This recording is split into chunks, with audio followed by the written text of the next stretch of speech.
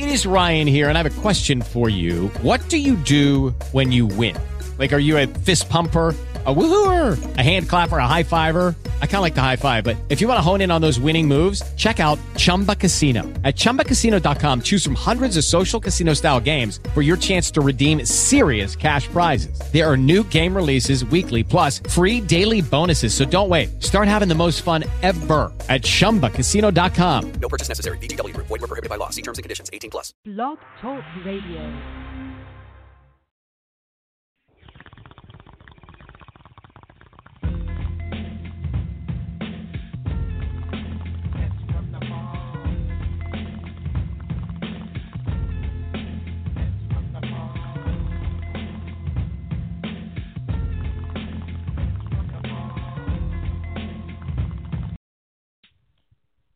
It's like, I don't care about nothing, man. Roll another blunt. Yeah. Oh, la da da da da da. La da da. La da da da. La da da da. La da da da. I was gonna clean my room until I got high. I was gonna get up and find the broom, but then I got high. My room is still messed up, and I know why. Why, man? Yeah, cause I got high. Because I got high. Because I got high. La da da da da da da.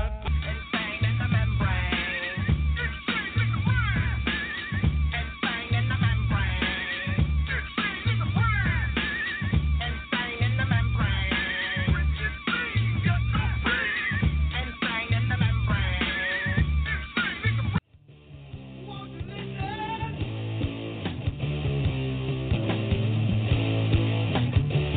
When I first met you, didn't realize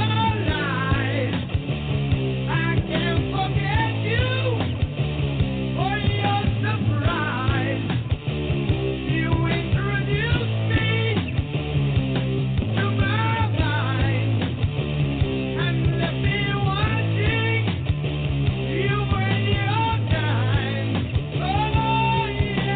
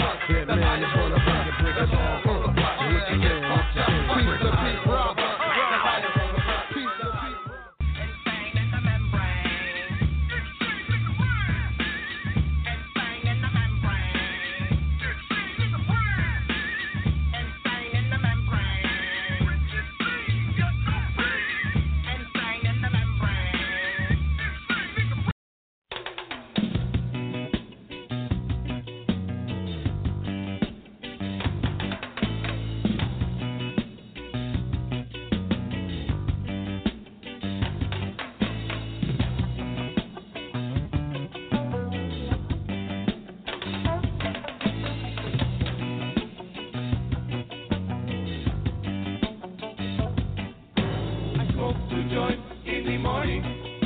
I smoke 2 joints at night. I smoke 2 joints in the afternoon. It makes me feel alright.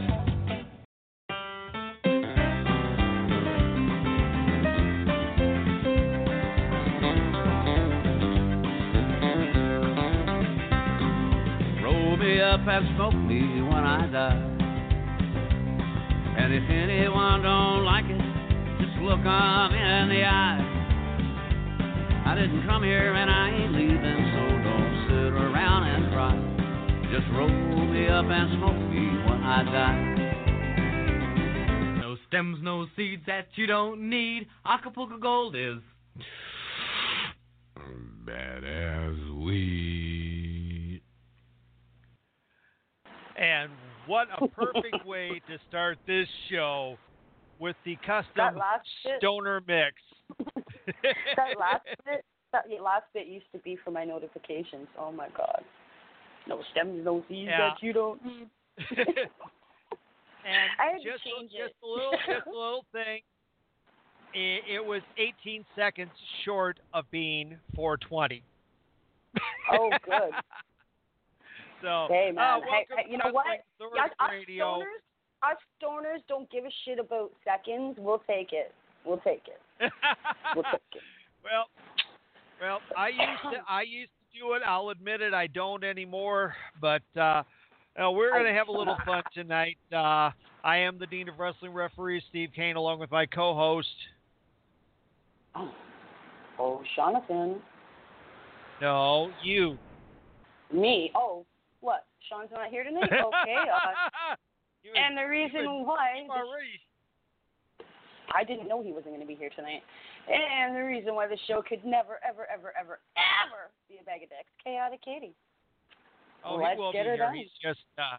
He's just getting a new toy. So, we will, without any further ado, introduce our guest tonight. Hi and dry from the Bay Area. Well, maybe not dry, but hi. Maybe not Rick dry. Scott and Scott Rick, the Stoner Brothers. Yeah, that's right. I'm Ricky. I'm here with Scotty. We're getting high. I got a blunt. He has a joint. I have a bong. He's got a steamroller, and we got nugs. Oh, I got nugs, but I likes to roll me my own little joint. You know, blunts make me choke more than usual. But yeah, I love me a good bong, and I love me a good pipe, and I love me some dabs, and I love me some shatter. Give me all the butter you got. I'll lick it up. I really don't give a shit. Give it all to me. Give me all the weed. I'll take it all day, all night, all the time. I bet I can smoke you two under the table. Let's just say that. Hey, sweet boy. I beg to differ, but I like challenges. I smoke a little over a half quarter to a quarter a day, mostly a quarter a day. My roach collection is huge. Shit. No, I do. I tried to smoke a quarter once and burnt George Washington's hair. Okay, yeah. Okay, all right. And okay, we'll call it an eighth of an ounce. Yeah. I smoke a lot. Yeah. It's all good. Of course, she's in Canada. They were doing it way before U.S. State laws started to get loosened up there. Yeah, when you guys came out with the Reefer Madness, we smoked a joint and laughed our balls off. That's what we did. We just beat up a twin tag team from Canada like a month ago. You know, so if Canada's weed is anything like their wrestlers, Oh no, darling, no. The stuff I'm getting, I get it off the guy who grows for the dispensary. So yeah, I get all the good shit. You name it, I get it. It's better than oh my gosh. Okay. Candace Cup ain't got nothing on me. Anyway, I'm sure we'll talk more about weed later, but let's get on to the show. Yeah. Hey, I mean, it is part of it, but on a serious note, definitely, and we'll probably do this several times this evening, I want to thank you guys because, folks, they are giving up a night that they would normally be training students to be on the show. So, gentlemen, thank you so very, very much. We really, really appreciate it. We are honored that you would do such a thing for us. Hey, no problem, man. Thanks for coming out. Seriously. So, now the first thing first, you guys are in fact legitimately twin brothers. You've been interviewed before enough times that your real names are out there. Well, we're just going to go ahead and continue though with what we're doing because hey, we like to have a little fun with it and that. I mean, hey, it's this business is supposed to be fun. If it's not fun, why the heck are you in it? Exactly. The day we stop having fun is the day we stop. Oh. There you go. There you go. Damn. Exactly. So, why don't you go ahead, kind of give us a little bit of actual background about where you guys come from, any type of athletic background, because I mean you're both a couple of rather big boys in that, and so I'm kind of suspecting maybe some football background in that, where you guys kind of got going in your youth. We were more like baseball players than I think anything, and then like, of course, wrestling, but we never really got into like Legion wrestling. We would always just like wrestle around with each other, like backyard wrestling. We did a little of that. Okay. And then we got trained in 2003. And oh, wow. Hey. Yeah, a guy named Joe Applebaumer, or Coach Joey Nuggs, or Pogo the Clown, however you want to know him. But he trained us, and he's a big fucker too, man. So he taught us the style of the big man, and now we are spreading the gospel.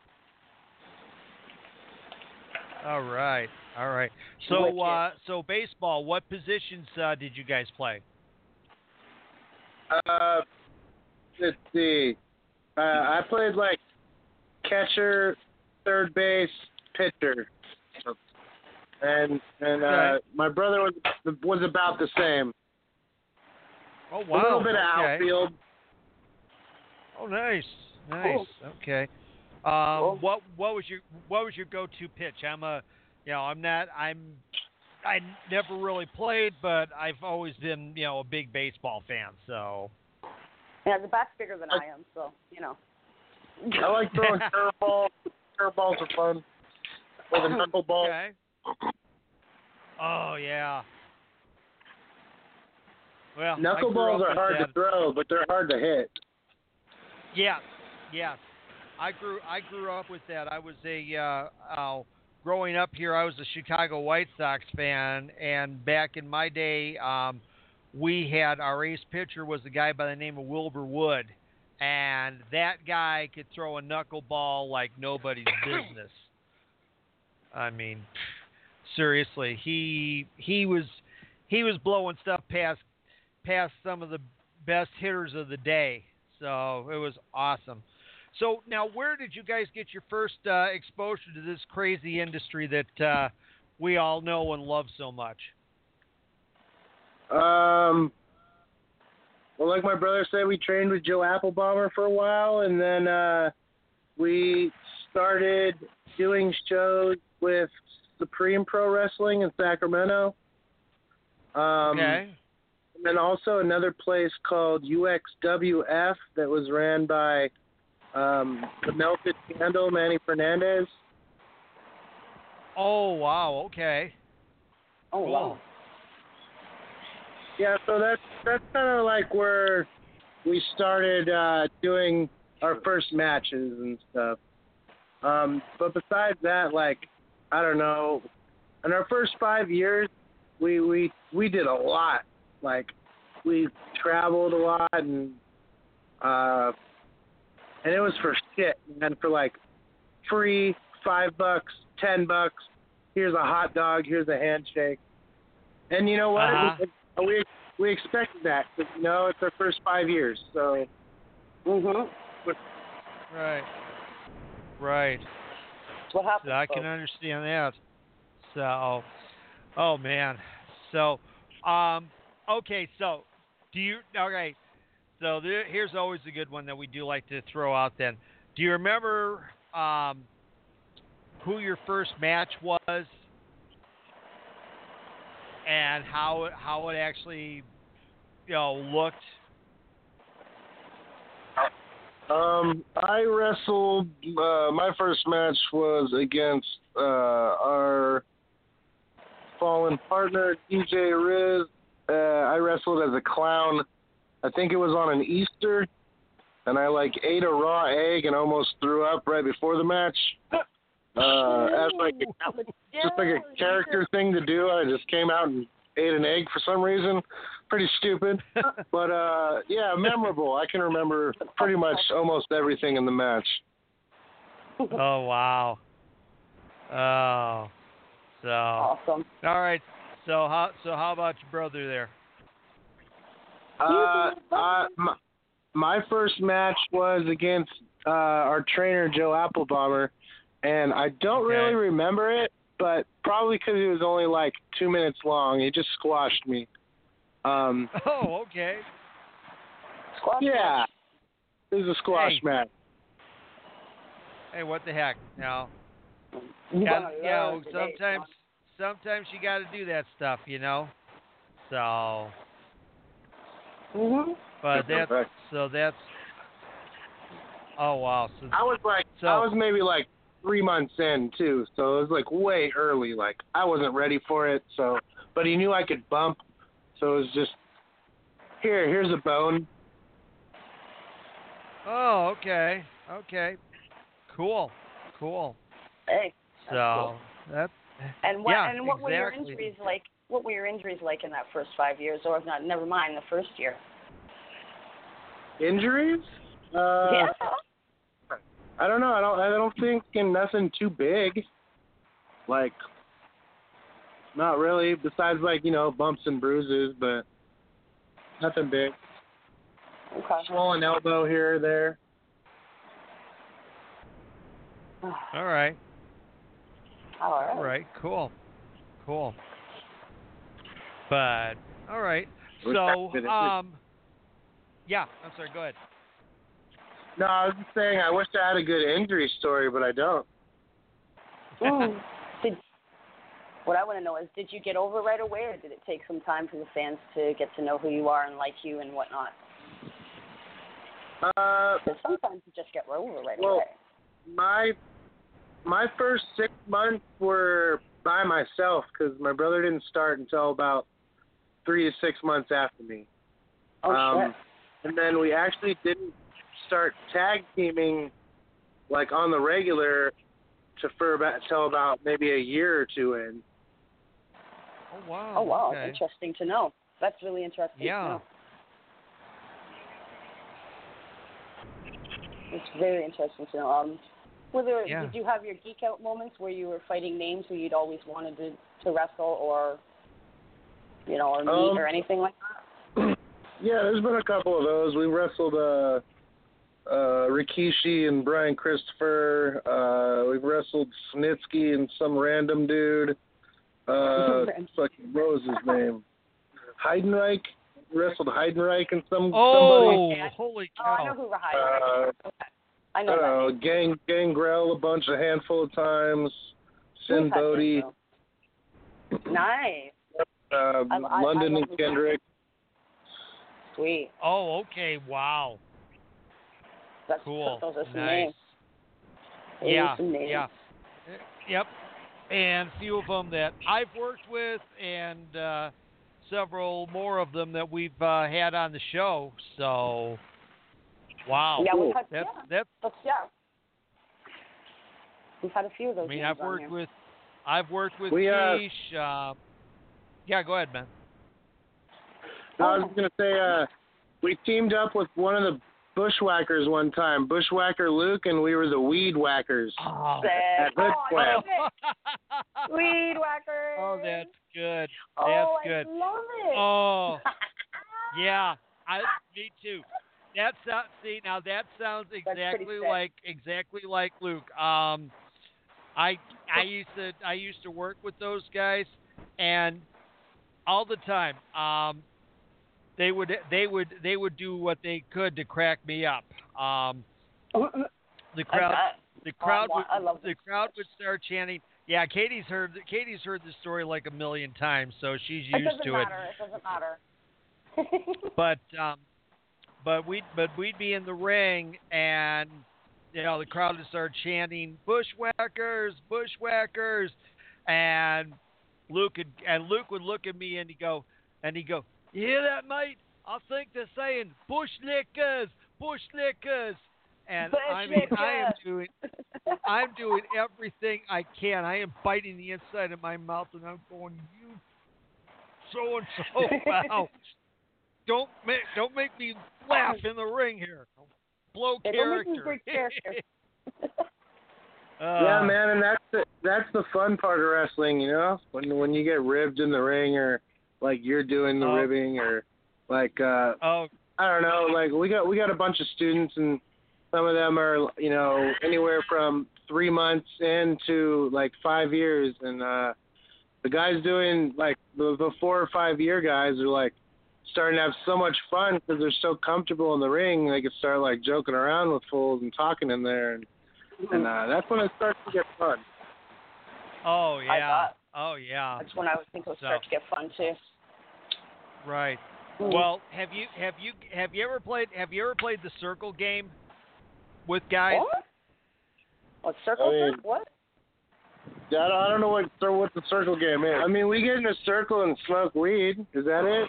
That's the only circle game I play. Right. Now this is one that my longtime friend Al Snow taught us, and it's a rib that a lot of the boys will play on each other. Is that they'll be working in the ring, and they will form their hand into a circle below their waist, and the whole idea of the game is to try and get the other guy to look down below your waist at the circle, and if you get them, it's absolutely hilarious because they get so frustrated. I've done that to guys on pinning combinations. They'll be locked up. I'd put one hand in a circle, and I'd be counting with the other, and he'd be looking for the count, and his eye would glance over, and he'd see the circle, and he'd sit there and go, "You son of a bleep." Son of a bitch. I'm his best man, I swear. So yeah, that gives you guys see, now there you go. That gives you guys a new one. It's a old established thing. Like I say, Al Snow is where I learned it from. So jeez. Okay. And of course, hey, if the head guy says it's cool, then that's cool. Right. Yep. So, well, you talk about ribs. You talk about ribs in the ring. Let's hear some good ribs in the ring stories. I mean, we love stories, and we are the type that we say, name names. Anybody is up. Yeah. Nothing is off the table. Yeah. Nobody is not worth humiliating. Okay. I mean, one of my favorite ribs, we were doing a Hoodslam show at the Oakland Coliseum for the Oakland A's opening day. So we're like doing a show out in the parking lot, and it was April 1st, so it was April Fool's Day, and so me and my brother, we were wrestling the Butabi brothers. One of them is Anthony Butabi and Johnny Butabi. They do like a Night at the Roxbury gimmick, and okay. Oh, cool. They're just goofballs, and so Anthony is when he smokes, he gets like way high. So like we're smoking before the match, and then we have a match early in one set, and then like 2 sets later we're doing like a 6-man or something like that. So the first match comes, and like 5 minutes into our match, Anthony gives me a forearm, and I have this crown in my tooth that I could just pop out any time. Oh shit! Because it was loose. So I popped it out and spit it out in my hand, and I was like, "Oh, you motherfucker!" And then my brother Derek came in, and he just rolled him up from behind, and they're like, "Fuck you guys," like a shoot pin. And then he gets to the back, and I'm like, don't even fucking talk to me. I show him my tooth in my hand, so don't fucking talk to me. Like, we can wrestle later, but I don't even want to fucking see you right now. Like, we kept this going for like 4 hours until the next match, and then the beginning of the match, like, he started, and it was supposed to be with somebody else, and then I tag in, and I look at him. I kicked him in the gut, and I gave him a power bomb, and then I pulled my tooth out and I said, oh, man, my tooth feels fine now. I just popped it right back in. He started busting up. Oh, man. Oh, man. That'd be like a man with a glass eyeball. That'd be like you do the same thing with a glass eyeball. It'd be perfect. It'd be beautiful. Oh, my God. Oh. That wonderful. that is absolutely hilarious. I love that. Oh, man. Oh, well, Sean's gonna have to listen to a replay to hear the good stories because he's missing out. Oh man, man. Oh. So, well, okay. So you mentioned Hoodslam, and that's where we first found out about you guys, and that because we've had Brittany Wonder, and we've had Sheik and some of the other Hoodslam people on. And that, how did you guys get hooked up with them in the first place? How'd that all come about?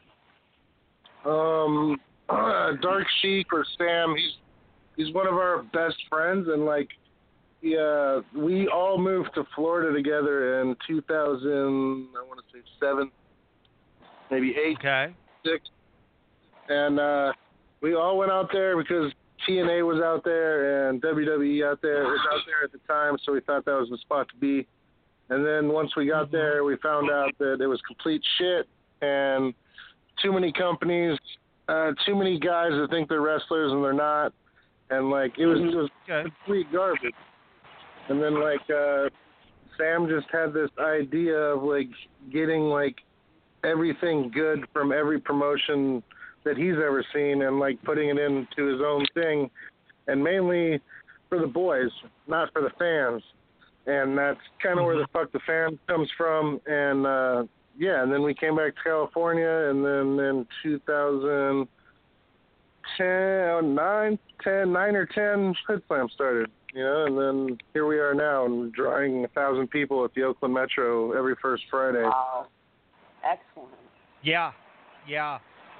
And I mean, not only, exactly. I mean, I know a lot of indies that are happy with 350, and I've seen you guys on Twitch, which we'll talk about that in a minute as well, and looking at at that building and just looking at all those people, I'm like, holy crap!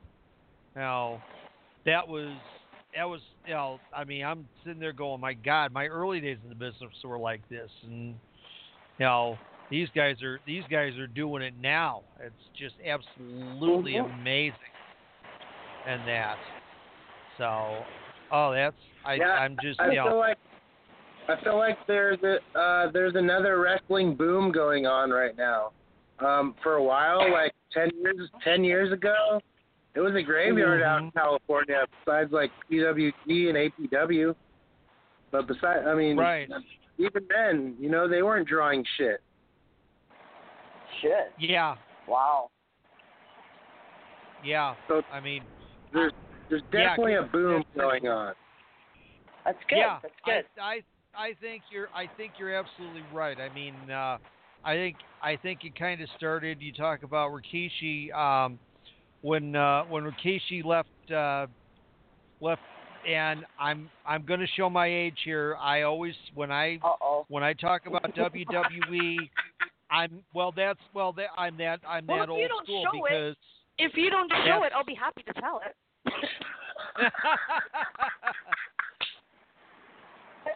Yeah, she sits there. She sits there and she always says that I graduated high school with Moses. So, you know. No, I say Methuselah. John says Moses. See how old he is? He can't even remember what I say. See, maybe he does need to smoke some weed. You see, maybe he does need to smoke some weed. It gets the thought process moving a little bit quicker sometimes. You got one of those Social Security cards on a rock?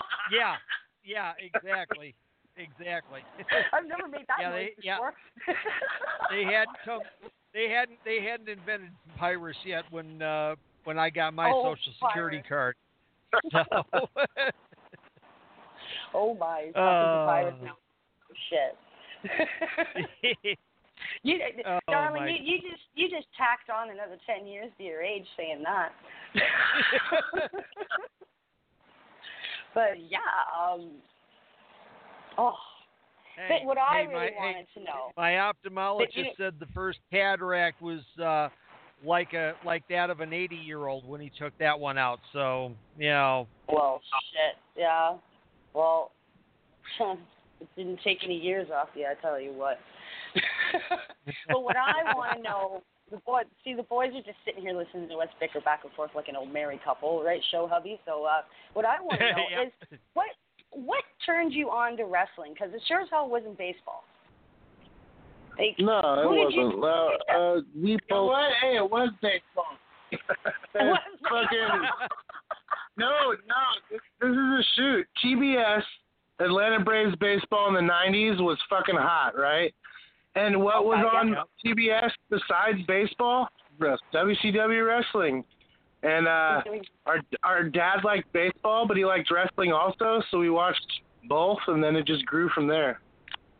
But what I remember of baseball history is in the 90s, my Toronto Blue Jays beat your ass pretty fucking hard. Did they not? I mean, probably. Yeah, you guys. I don't know. Hold on a second. You say, oh. I say, yeah. Okay. They were good at getting to the place, but they weren't good at taking it home.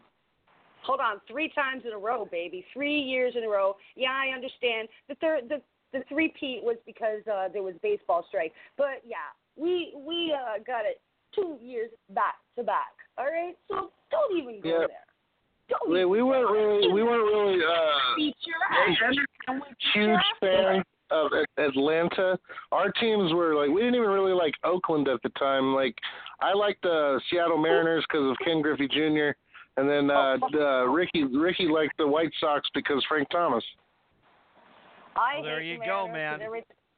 See, I hate the Mariners. I don't know if it's because I was there watching them play in the Mariners that they'd lose, but every time they play the damn Mariners, they'd lose. So either it was my fault or the Mariners got our number. But yeah. Yeah. We'll let you take the blame on it, Katie. Okay, I'll take the blame. It's all my fault. Yeah, it's also my fault. The Toronto Maple Leafs haven't won a cup yet. So yeah, it's my fault too. You guys will get a cannabis cup before you get a Stanley Cup. Yeah, you don't even know. Okay, I'm bad luck. Okay, I'm bad luck. I'm bad luck. I've walked into the room hockey game and my team's winning, and the second I sit down, my team starts losing, and Darren, my husband, has kicked me out of the room. Okay, like, he can. Okay, we'll go to the fair and he'll play a game to win me a toy. If I'm there, he won't. So I'll just walk away and he'll win me a big prize. I'm not even kidding. So I'm bad luck. You need to do something about that. You got to turn that luck around. Well, I got to turn that luck around, man. Exactly. Guys, this year, for the first time, she went to an actual live game. NHL game, and they left in the second period because the Leafs were bloody well losing. I mean, sure, my husband works nights. He starts at 4 a.m. But yeah, we were losing, so we left the end of the second. And did they come back and win? No, the second I left, they fucking scored on us again. So it just didn't matter that night. So I was in the building, okay? I'm telling you. It's because I was in the building. Yeah, or they just suck. Yeah, well, you can say what you want about my team, but I give a fuck about hockey. That's all good. Oh, but still, my question did not get answered. Okay, you said what turned you on to wrestling, and it was all because of baseball, and I call bullshit. So what turned you on to wrestling? Was it who you saw in the ring, or just in general? It was I don't know. I mean, it was WCW. So and then the Steiner brothers were like a pretty big impact because with their brothers, we're brothers. Like, oh, those guys are cool. They're brothers. And they're wrestling. Wicked. Sting, Vader, all that early WCW stuff was good, man. Ricky, oh, Ricky. Oh, honey, Ricky the Dragon Steamer. I just met him last month. 2 months ago. I just met him. Absolutely no ego, not an ounce of ego in that man. Just awesome. Just wicked awesome guy. And he let me try on his ring too, his Hall of Fame ring. It was cool. It was really cool, and he was just great. Yeah, it's definitely cool when with a lot of that era, because of course I grew up of course in the days before cable, so for us it was the AWA here in the Midwest, and then around 1980 was when cable came, and that's when. Oh no! I'm they being actually. inquisitive. You know what? Hey, Katie, seriously, back in the day, they actually used to broadcast the matches live on radio in St. Louis. Oh, cool. Oh shit! Yeah. Wow. You're really dating yourself. Hey now, I'll you know what? Say what you will, but you can still catch a baseball or a hockey game on radio. Yeah. Yeah. True, but also on TV and internet, and your phone. Yeah, this is true. Yeah. But yeah, he totally dated himself. He probably listened to soap operas on the radio with his grandmother. Okay. Oh, come on now. Come on. Another World and Days of Our Lives were both on radio. So I'm not even lying there. Oh, good Lord. I tell you. Guys, by the time I get done, she will actually have me dated so far back that I actually was alive and listening to the Romance of Helen Trent. So, well, you gotta know he was, and you can Google that so you know what I'm talking about. You get the joke later on. Well, you listened to Little Orphan Annie on the radio and drank your Ovaltine, didn't you? And you had a decoder ring and everything, didn't you? Didn't you? I bet you had a pink bunny suit too. Oh my God. Okay, I gotta put the joint out. Okay. Is the Christmas story about you? Right? The kid. See, he got the reference. Pink bunny suit. Oh Ralphie. Yeah. Of course. Hey. Excellent. Anybody who doesn't get the reference is not a good American. Well, I'm not an American, so yeah. Well, that's true. But I'd be the best one. That's true. There you go. There you go. Now, but of course, you know who does have the pink bunny suit, though, don't you? Jerry Lawler. No. Oh shit, that's right. He does too. He does. Yes. So. Yes. Because I have a picture of that, which I have on my Facebook. Yes, that I'll pop up. In December. That's pretty freaking hilarious. It is.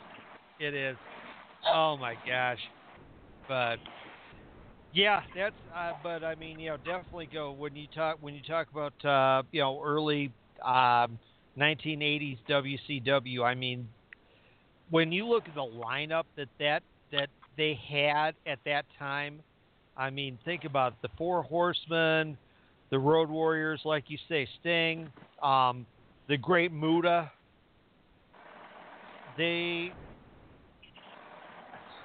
That's just, I mean, it was probably one of the best lineups in the business at that time. Yeah, not to mention like the lightweight guys like Brian Pillman and Liger and like Alex Wright when he first started, and like Dustin Rhodes and Barry Windham. That's wonderful. Yes, definitely. I mean, that's some classic stuff that you're talking about there. I mean,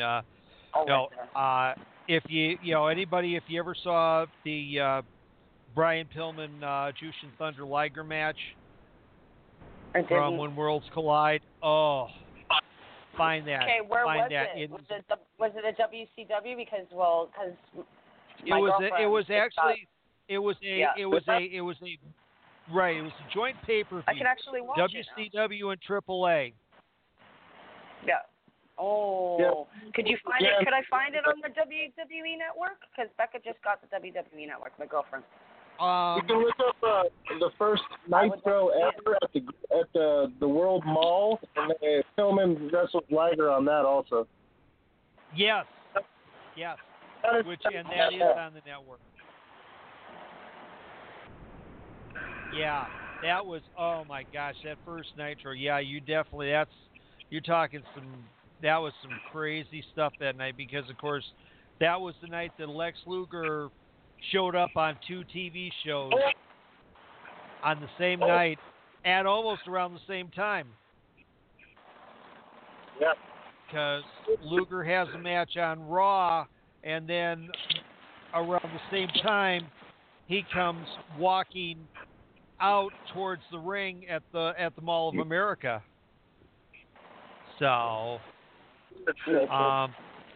no. All right, Katie, you got one in queue. You might want to check that real quick. Okay, I'll go check that. Hold on a second. So, but you guys are definitely talking some great stuff from at that period of time, and that. That's now, where. Yeah, go ahead. That's kind of where our like work rate came from. Just because WCW had like a way better work rate than WWF at the time, because WWF was just more characters, like random guys like the Gobbledygooper and Damien Demento. Not necessarily can wrestle, but they were just gimmicks. But WCW actually had really good talents and awesome matches. Yeah, then they would give them like, the first match would always be like 20 minutes. Yeah, absolutely, absolutely. That was a great thing. I mean, you weren't sitting there listening to 10 minutes of talking. You went pretty much right to action and that, and yeah, they would just let them go ahead and go, and so we want to go ahead and say hi to our good friend from Virginia All-Star Wrestling, promoter JB Brown. Hey JB, glad you're back with us this evening. How you doing? I'm glad you're here too. I'm glad when you're here. I'm not the only girl. Yeah. So we are talking to the Stoner brothers, Rick Scott and Scott Rick, from our friends over at Hoodslam Wrestling in Oakland. So talking some old classic WCW. So if there's some stuff that kind of trips your fancy, just go ahead and jump right in there, okay? Yeah. But yeah, that was the thing. I'm the same way that you guys were. I mean, my preference was Nitro over Raw, and always, I would sit there, and back at that time, I'd watch Nitro and tape Raw and then watch Raw like after Nitro was over, sometime the next day. I'd flip. Yeah, we would just flip back and forth for a while. Yeah. Once WWE started getting good, at least. Mhm. Oh yeah. So. When SmackDown came out, my eyes were glued. All right. Okay, so now I'm gonna throw a question out at you, and let's see where you go with this. DX or NWO? I'm gonna say that DX was a better work rate and better workers, and NWO was a better gimmick. All right. You know what? I can't argue with that logic. I'm totally good with that. Sort of I liked Razor and Diesel and WWF at the time, but when they came to WCW, I feel like they just got lazy. They didn't do. Then they teamed with Hogan, and they got really lazy. Yeah, then they teamed with Hogan, and they got really lazy. Yeah, they got really lazy because they go, whatever. Right. Yeah, exactly. We do our bidding, blah blah blah. Yeah. Match here, match there. Well, I mean, that's it. They were getting paid huge money. You know. Yeah, I mean, they were getting paid huge money just to pop in and beat up on a few guys and spray paint their backs and that. Yeah, and you just can't really compare Shawn Michaels' work rate to Hogan because they're like total opposites. Yeah, you can't. Yeah. You really can't. Yep. Shawn worked. Yeah, but they were still the same self-entitled fuckwad bimbos for their craft, if you think about it. They were. Oh, my gosh. Yeah. Remember who I am, brother. You know? So, yeah. Yeah, that's how I mean, now of course, the Hogan drinking game. Although of course, with you guys, it could be the Hogan hitter game. How does that work? Yeah. Well, every time a guest says brother, you take a hit or a shot, whichever you choose to do. And let me tell you, when you get the older Cauliflower Alley boys on air, every 5 seconds, brother. I know, brother. Yeah, brother. Really, brother? No way, brother. No. Preach it, brother. Testify, brother. Tell it. Yeah. You're brothers and sisters. You're hearing a clinic here. A double shot for that. You know, it's so brother.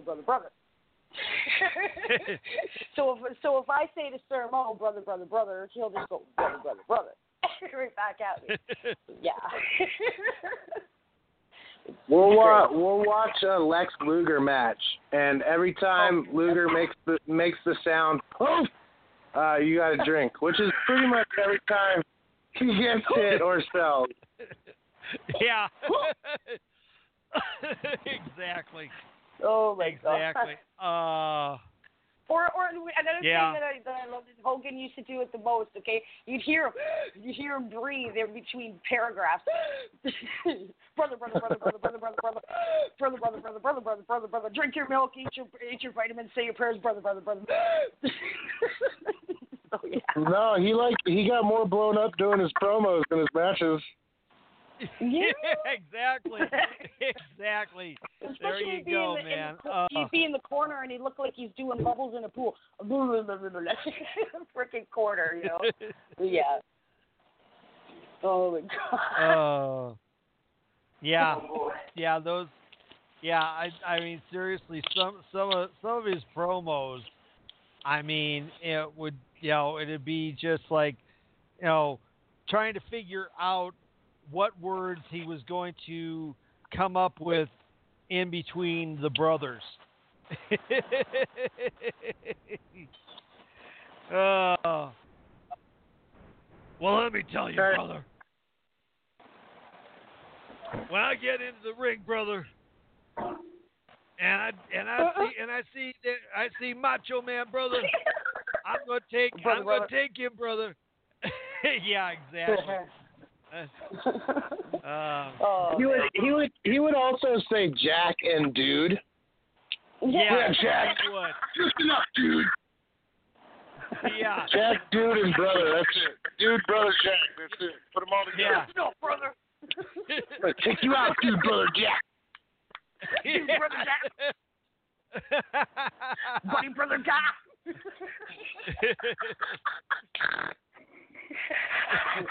Oh, there we go. We got the first snort of the night. All right. Yeah, that's one of our goals every show, guys, is to get Katie to start snorting.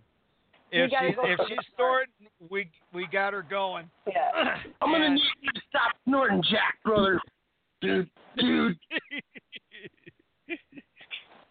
Uh-oh. She's not making any sound either. Either she's put herself on hold or she's at that point where she's gasping. I'm here. Sean has arrived, so I'm just telling him to get here. Let's go.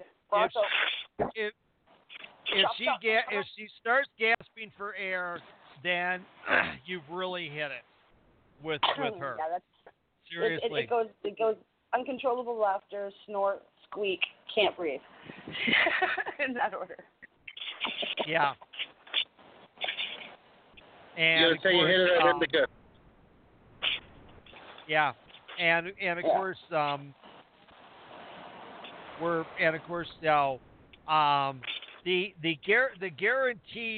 two guaranteed words that will go ahead and send her into an absolute almost epileptic fit. No.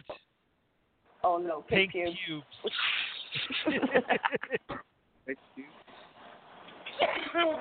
That's a story. See? Now I'll be back. I can't breathe. There we did. I did it to her. Okay. This is a Madman Pondo story. Oh, this God, is a Madman Pondo story. Don't smoke anything. Yeah. He and this guy Bull did a show over at the ECW arena, and before the show there was a band playing, and during the set, the drummer stands up, pulls down his pants, and his pubes are dyed pink, and then the lead singer comes around behind the drum set and goes down on him while he's playing. While he's playing. What the fuck? You got that right. Yeah, exactly. I was laughing the whole fucking time. I was like overly stoned, and I was What was their band name? Do you remember the band name? You know what? No. I don't think they even know because Bull when that happened, he grabbed Pondo and they hightailed it out of the arena and went into the dressing room like right then and there. So I feel like you should give him a name. So next time you tell the story, you have a name. Like here's my suggestion: the Flaming Pubes. Okay, man. We got the flaming lips. We can have the flaming pubes. There you go. That works. That works. That works for me. Oh man. Pubic enemy. Pubic enemy. Pubic enemy. Pubic enemy. Oh. Yeah. Except who's gonna be the guy with the big clock around his neck? That could be that could be the drummer with the clock would have to be around his junk. Yeah, it would have to Yeah, be the around clock his could be junk. around his junk. Yeah, it'd totally be around his junk. Oh my God, that's too fucked up. That is too fucked up. Oh wow. 5 minutes till I love it. I love it. That is some hilarious stuff right there. Oh, seriously. I mean, you know, that is hilarious. I mean, that's we definitely got to get into road stories because I mean, with you guys, I'm sure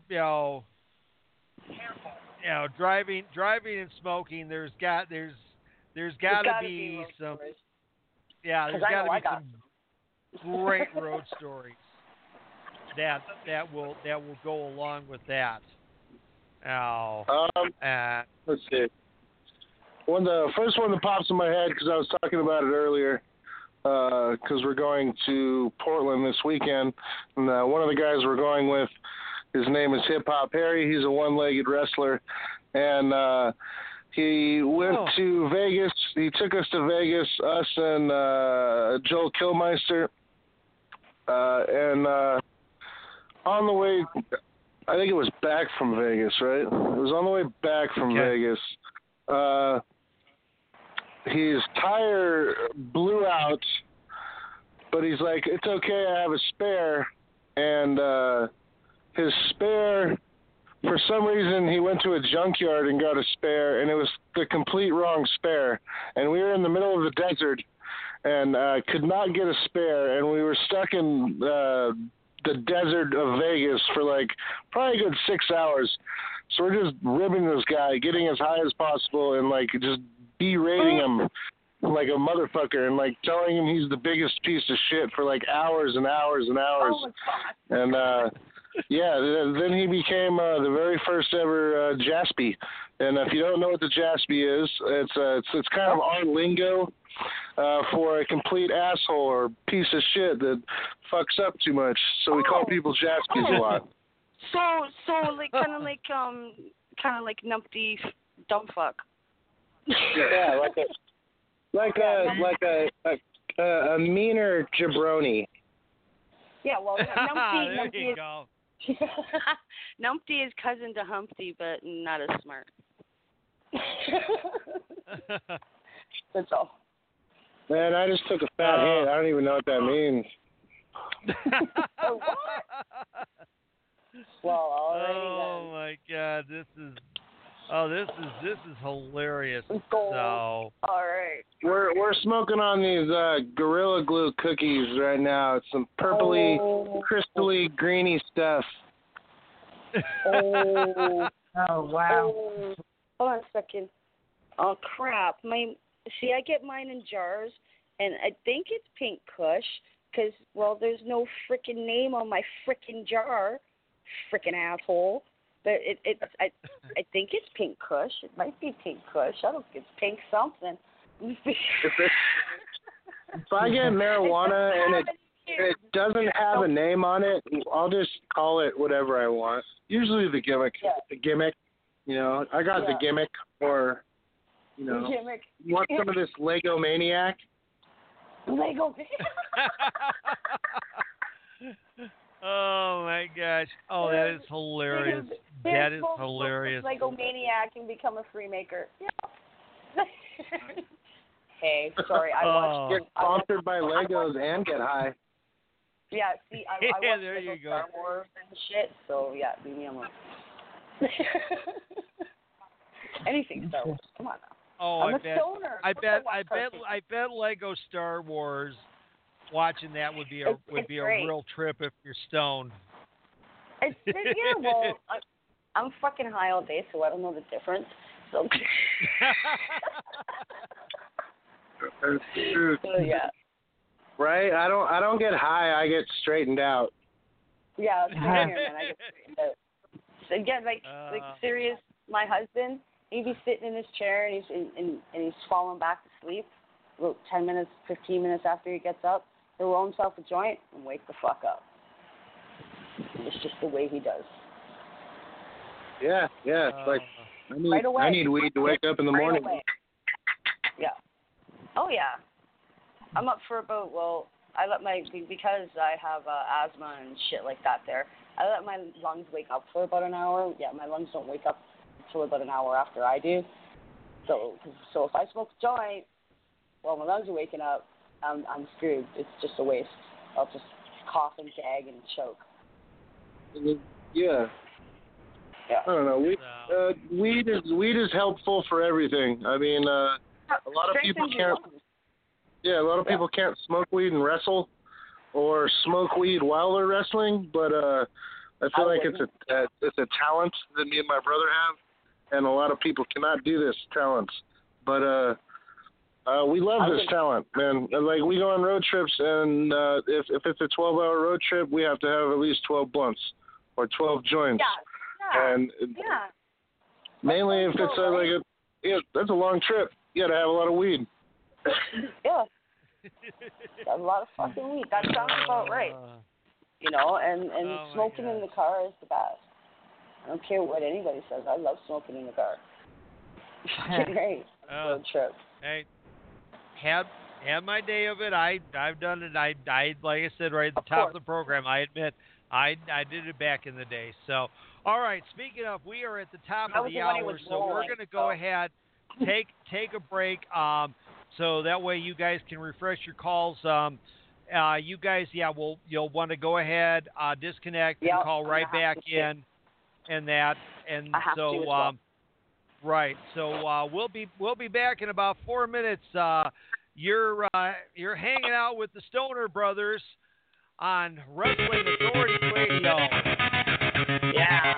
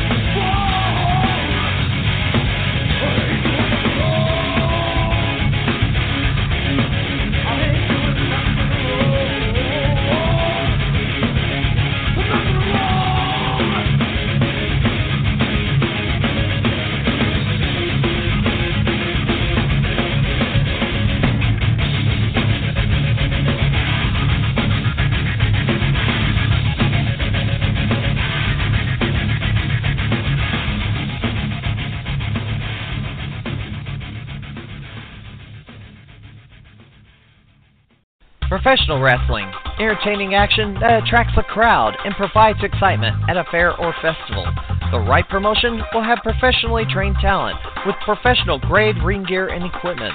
Fairgoers will want to see more of them and attend ticketed events in the area. Bringing the wrong promotion, not vetting their credentials, you could end up with an embarrassing disaster.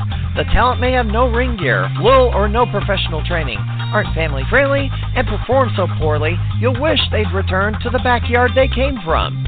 Burned organizers won't chance bringing in pro wrestling ever again, shutting out legitimate promoters. And the fairgoers, if they want to see wrestling, will only go to WWE events. If you want live professional wrestling at your fair or festival, don't get burned. Check their credentials before you book. A public service announcement from the nosebleed seats. You can contact us on Facebook for more information. Central Illinois Pro Wrestling.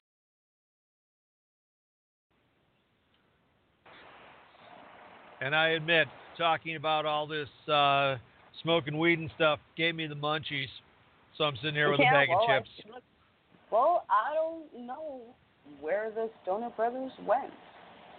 Yeah, well, I messaged and told them to, call back in. Maybe, maybe they ran for some more munchies or, or some more weed. Who knows? But anyway, welcome back to Hour 2 of Everybody Must Get Stoners. Yeah, everybody must get stoners. So, yeah. We're just waiting for them to call back. Hopefully they will. Yeah. Here they are. Here they are. I'll just put them on. Hello. Hi, honeys. Hey, we made it back. We had to take a dab break.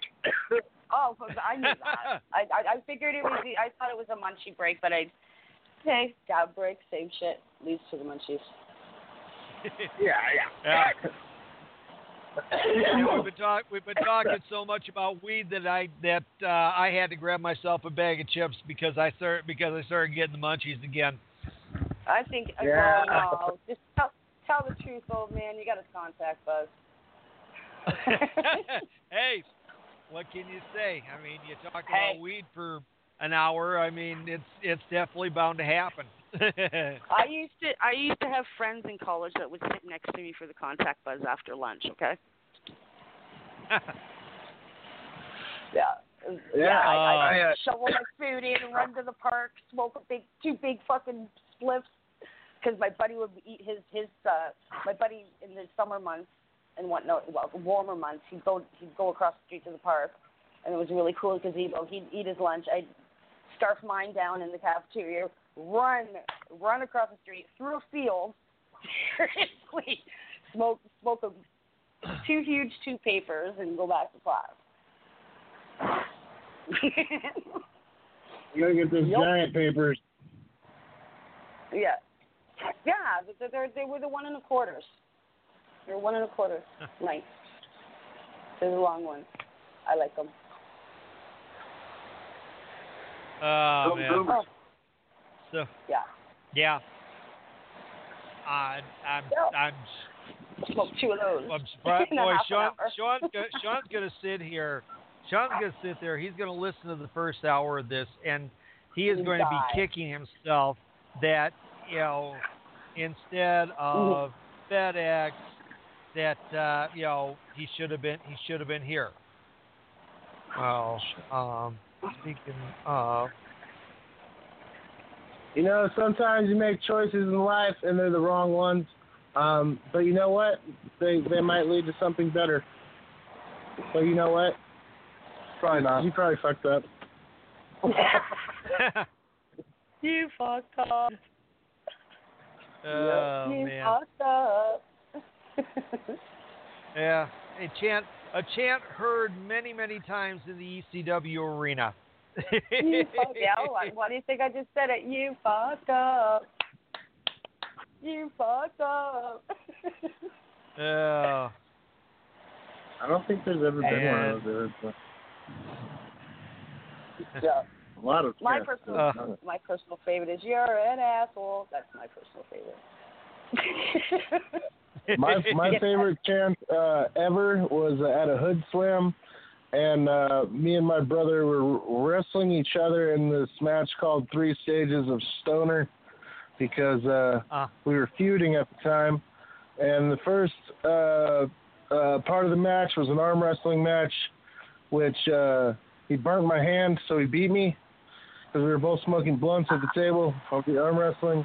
And then the second match was we did a debate, and we did the whole Billy Madison scene where the guy at the end can't get the right answer out, and then he just like pulls a gun out and like talked about business ethics, and the whole crowd chanted business ethics.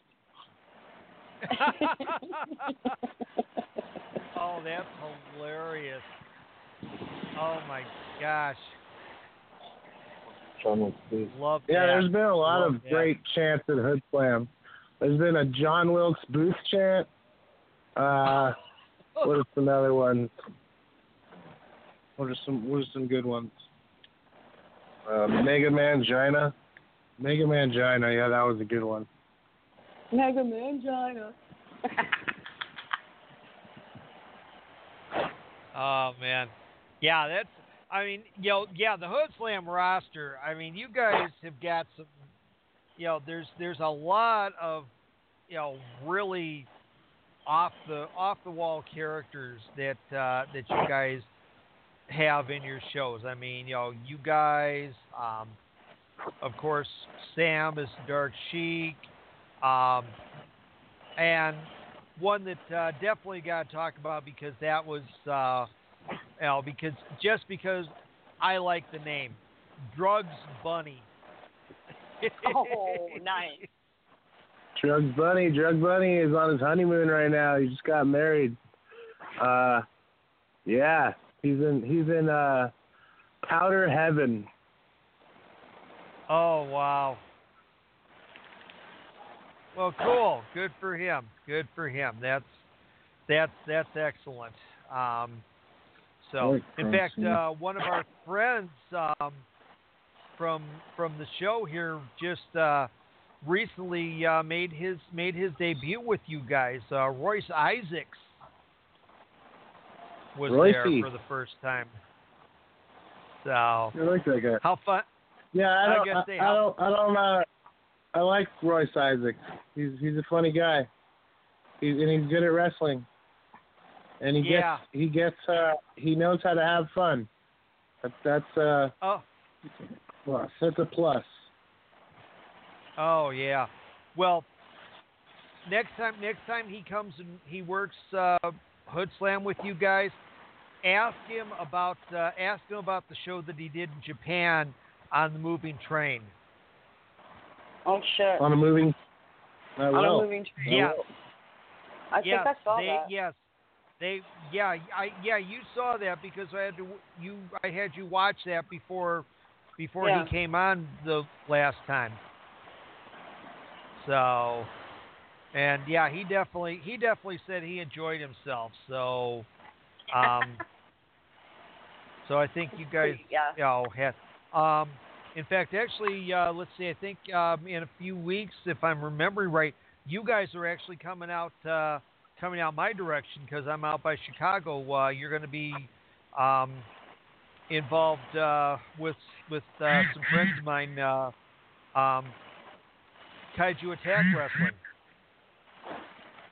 Better happen. Oh, that already happened. That was that happened 2 weeks ago. Oh, it was 2 weeks ago. Oh man. Yeah. So how'd you guys like it out here? And the building and everything. Me and my brother did not go. It was Dark Sheik, Drugs Bunny, Serial Man, and Chupacabra. Oh man, because you guys were originally billed on there, because I had told the promoter, who's a longtime friend of mine, that can't do a Hoodslam show without the Stoner Brothers. And that, then no. So he's well, I'll tell you what, if there's a return, you guys have got to come out then for that. Yeah, definitely. That sounds fun. We wanted to come out to this other one, but we had some prior bookings. Oh, damn. Oh, okay. So, now you talk about heading up to Portland. Who you gonna be working for up there? We are there's Portland's Best Buds. It's a dispensary. They're doing a fundraiser for hunger. Some kind of like hunger gimmick.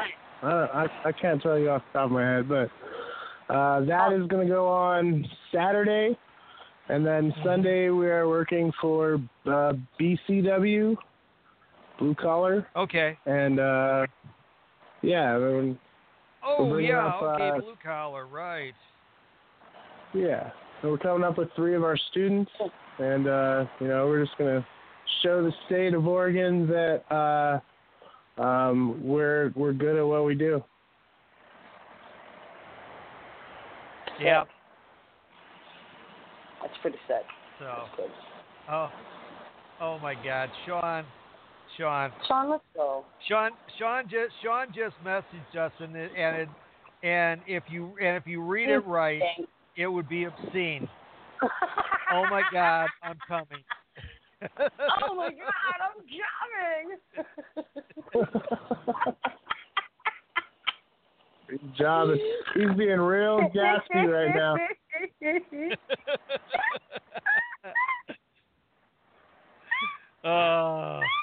I have tears. Oh no. We've done it. We've done it to her. Twice in one show. This is a record. Oh God. Oh, nice job, Katie. And then she posts back to hurry up and come. C-U-M. Speaking of coming, He's here. Yay, Jonathan. Yes. You asshole. You had to do that, didn't you? Excuse me. It was just wrong. That was just wrong. Yeah. It was a stoner fart. All right. Yep. Stoner John, fart. say hello. Say hello to the Stoner Brothers. Hello. You just got whooped. Yeah. Hello, Sean. Not a lot. Just got home from running some errands because I don't drive myself, and Mama just got off work, so had to run some last-minute errands before I could get on here. So, Stoner Brothers, you've probably been talking for the last hour, and I haven't heard any of it. So, we're going to go ahead and kind of rehash some of this. So, tell me. Keyword hash. He said hash. Yeah, he said hash. I haven't good hash. You know what? I haven't had any good hash in a while, man. It's a little expensive and shit, you know? I like finger hash. I like trimming weed and then getting the finger hash. Yeah, that's right. Yeah, man, seriously, the only ones that hear say that are my friends on the East Coast, so fucking A. Yeah. Hold on. We'll get into know what it's all about. Wipe it off the scissors. So what are we rehashing, Sean? Well, talk to me about where the stoner gimmick came up with. Obviously, we know Brittany Wonder from Hoodslam, and we know that she's a big pothead, so you probably hang out with her. Yeah, she hangs out with us. Well, we're going to get this smoke session started the right way. Well, every day I blaze and get high. You can see the flames in my eyes. Me, I go smoke some ganja now. Me, I go smoke some ganja now.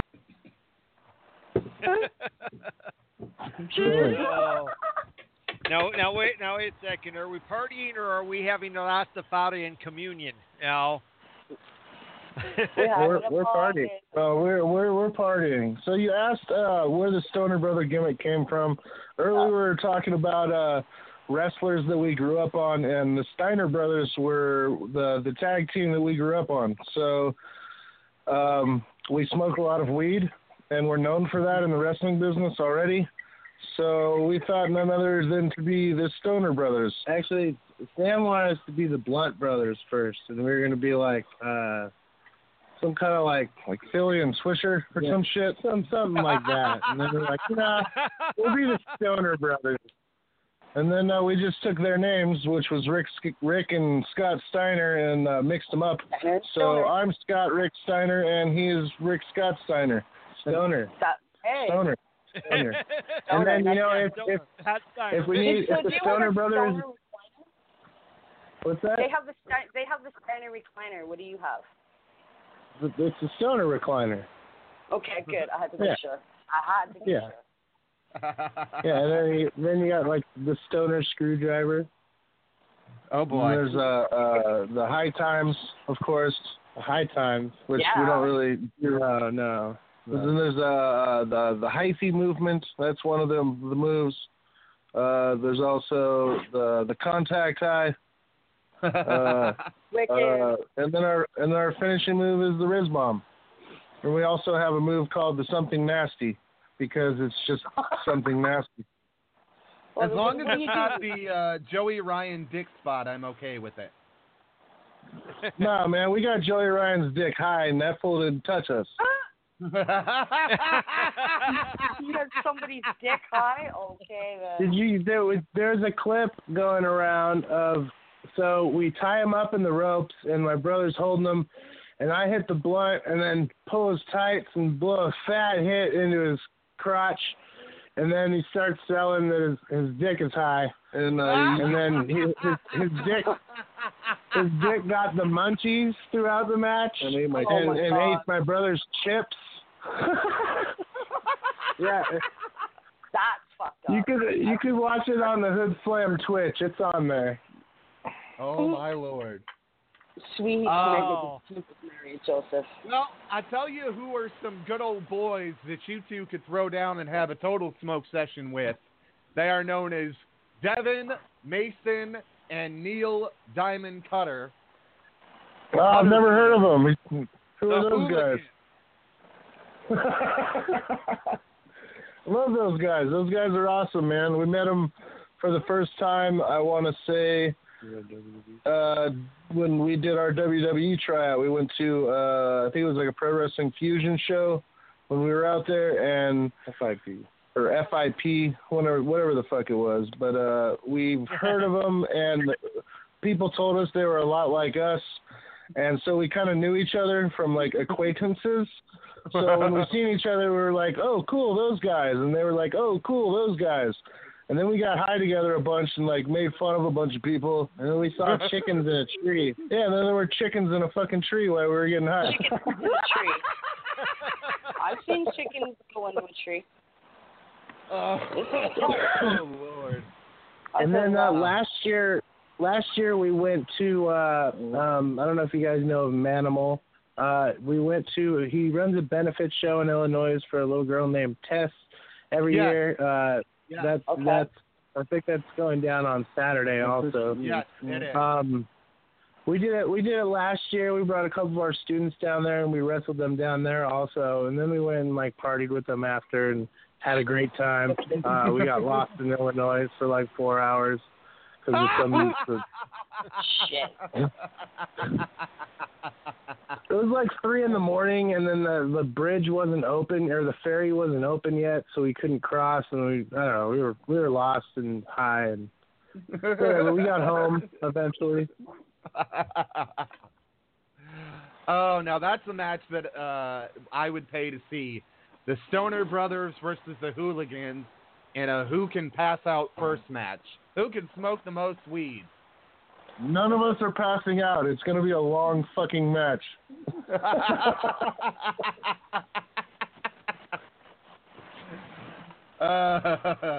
That'd be awesome. That'd be awesome. You know, they do a lot with JCW, and they've been loyal to JCW. I think JCW needs to get some of the Stoner boys. Whoop, whoop. We wrestled there one time before we were the Stoner Brothers. And we do a lot of the same double teams that we did back then, and we were wrestling their tag champs at the time, which was, I want to say, the Tomasellis under masks. And they wanted to do certain stuff, and then we get out there, and the ring is like a 12 by 12, and all our moves are fucking huge. So like we end up like double beeling one of them across the ring and almost putting him in like a tree of woe, and like he like got hurt, and then we just beat the shit out of him, and then they never really brought us back after that. Well, I want to say thank you for beating up the Tomasellis, because we have a vendetta against them. So thank you. Oh, yeah, you guys don't like them? Oh, no. They have a podcast called on One Gimmick World on their little, whatever the fuck it is, station, and they make a mockery of the business. We know about that. Yeah, and we've heard and been on their podcast. They tried to put us on their podcast right after our WWE tryouts, and we went on there, and they pretty much tried to just bury us. So I have no respect for those guys. Well, they are also responsible, guys, for the Mike Awesome Challenge, which, if you don't know what that is, obviously Mike Awesome committed suicide. So they're asking other people to go out there and commit suicide. I find it vile and disgusting. I think anybody that's a part of the wrestling business should never ask somebody to do that. We lost a great deal of wrestlers just recently. We just lost one to suicide. So it's not something I take lightly and not something that I joke with. And I don't think that they had the right to joke about it either. They also made light of Sean O'Hare's unfortunate passing. So I have no respect for those guys whatsoever. And they've come up with rumors and posted shit on Facebook, pictures of me and Steve with dicks in our mouths and all of this other shit. Disgusting. And I mean, like, Yeah, that's fucked up. You must know their ringleader, Mr. Joey Eastman. Who, God, I can't fucking stand that guy. I will be glad when that guy dies so I can piss on his grave. We do not say things like that. Yep. Let's mellow and let's get back to having fun, Sean. The thoughts, ideas, and words are not those. Take a bong rip, Sean. Yeah, take a bong rip, Sean. Take a bong rip. Yeah, you need a bong rip. But we don't like those individuals. They have tried to sabotage this show. They wanted to have Steve Kane fired. They wanted me gone. They told Katie pretty much fire everybody and just do the show herself. Yeah. First it came, at first it was Steve, because Steve was the one that they had an axe to grind with. He told me straight up. He says, "Yeah, I'll stop doing everything that I'm doing, and I'll stop right away if you fire Steve." I'm just like, I don't even have that power to do that. And I've told this story too many times. Well, I say I have one word for those guys: Jaspies.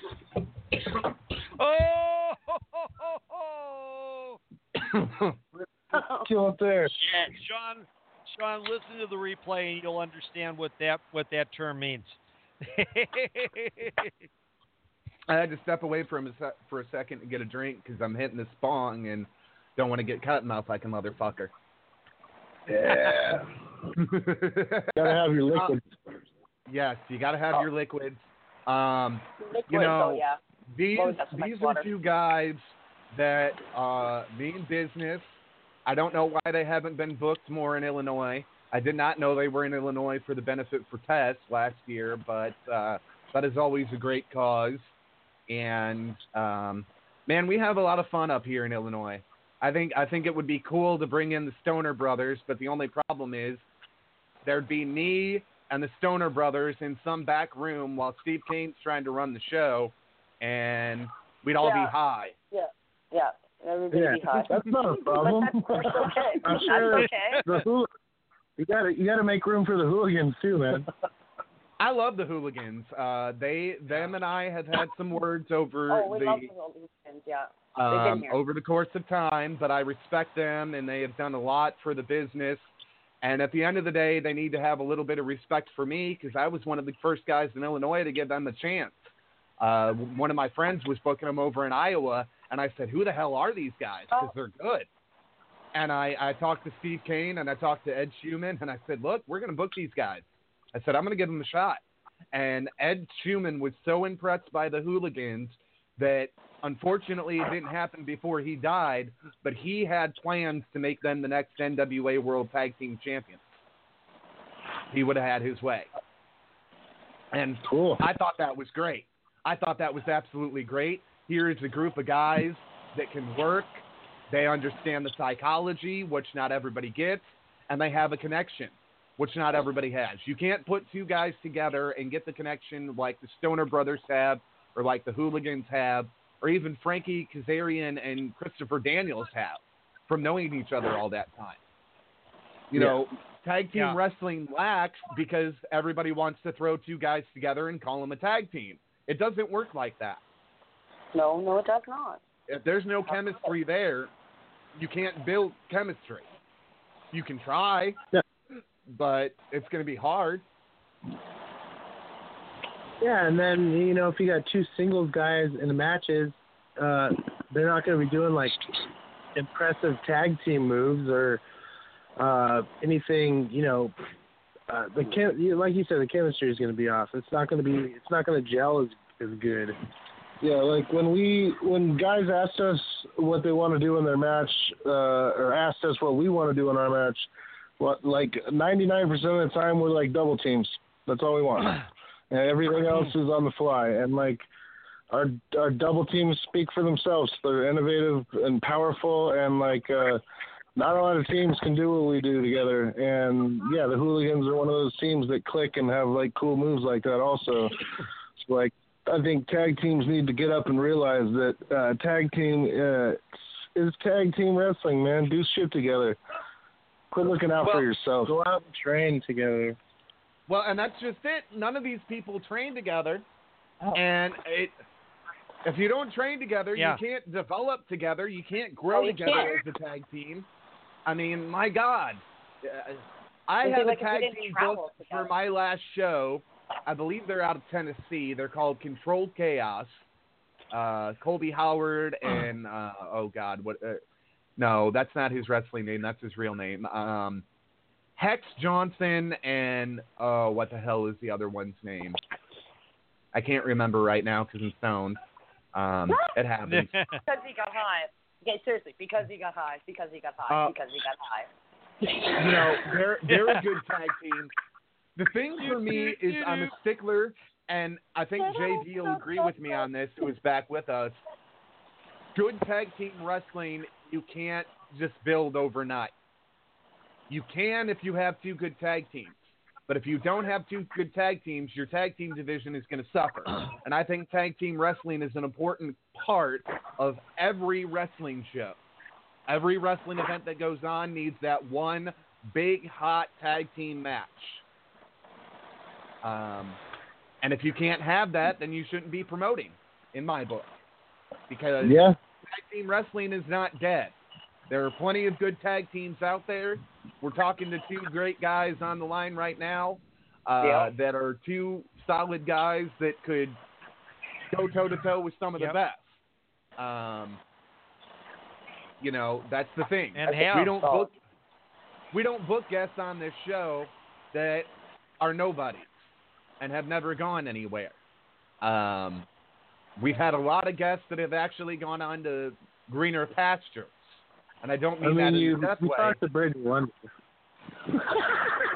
What? God. You got to do what for how many cookies? I didn't just throw the ribs out. I'm just ribbing Brittany Wonder.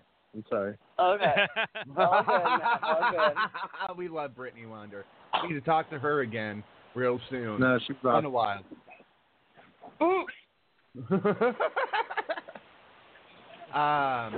Damn, son. The thing about it is this.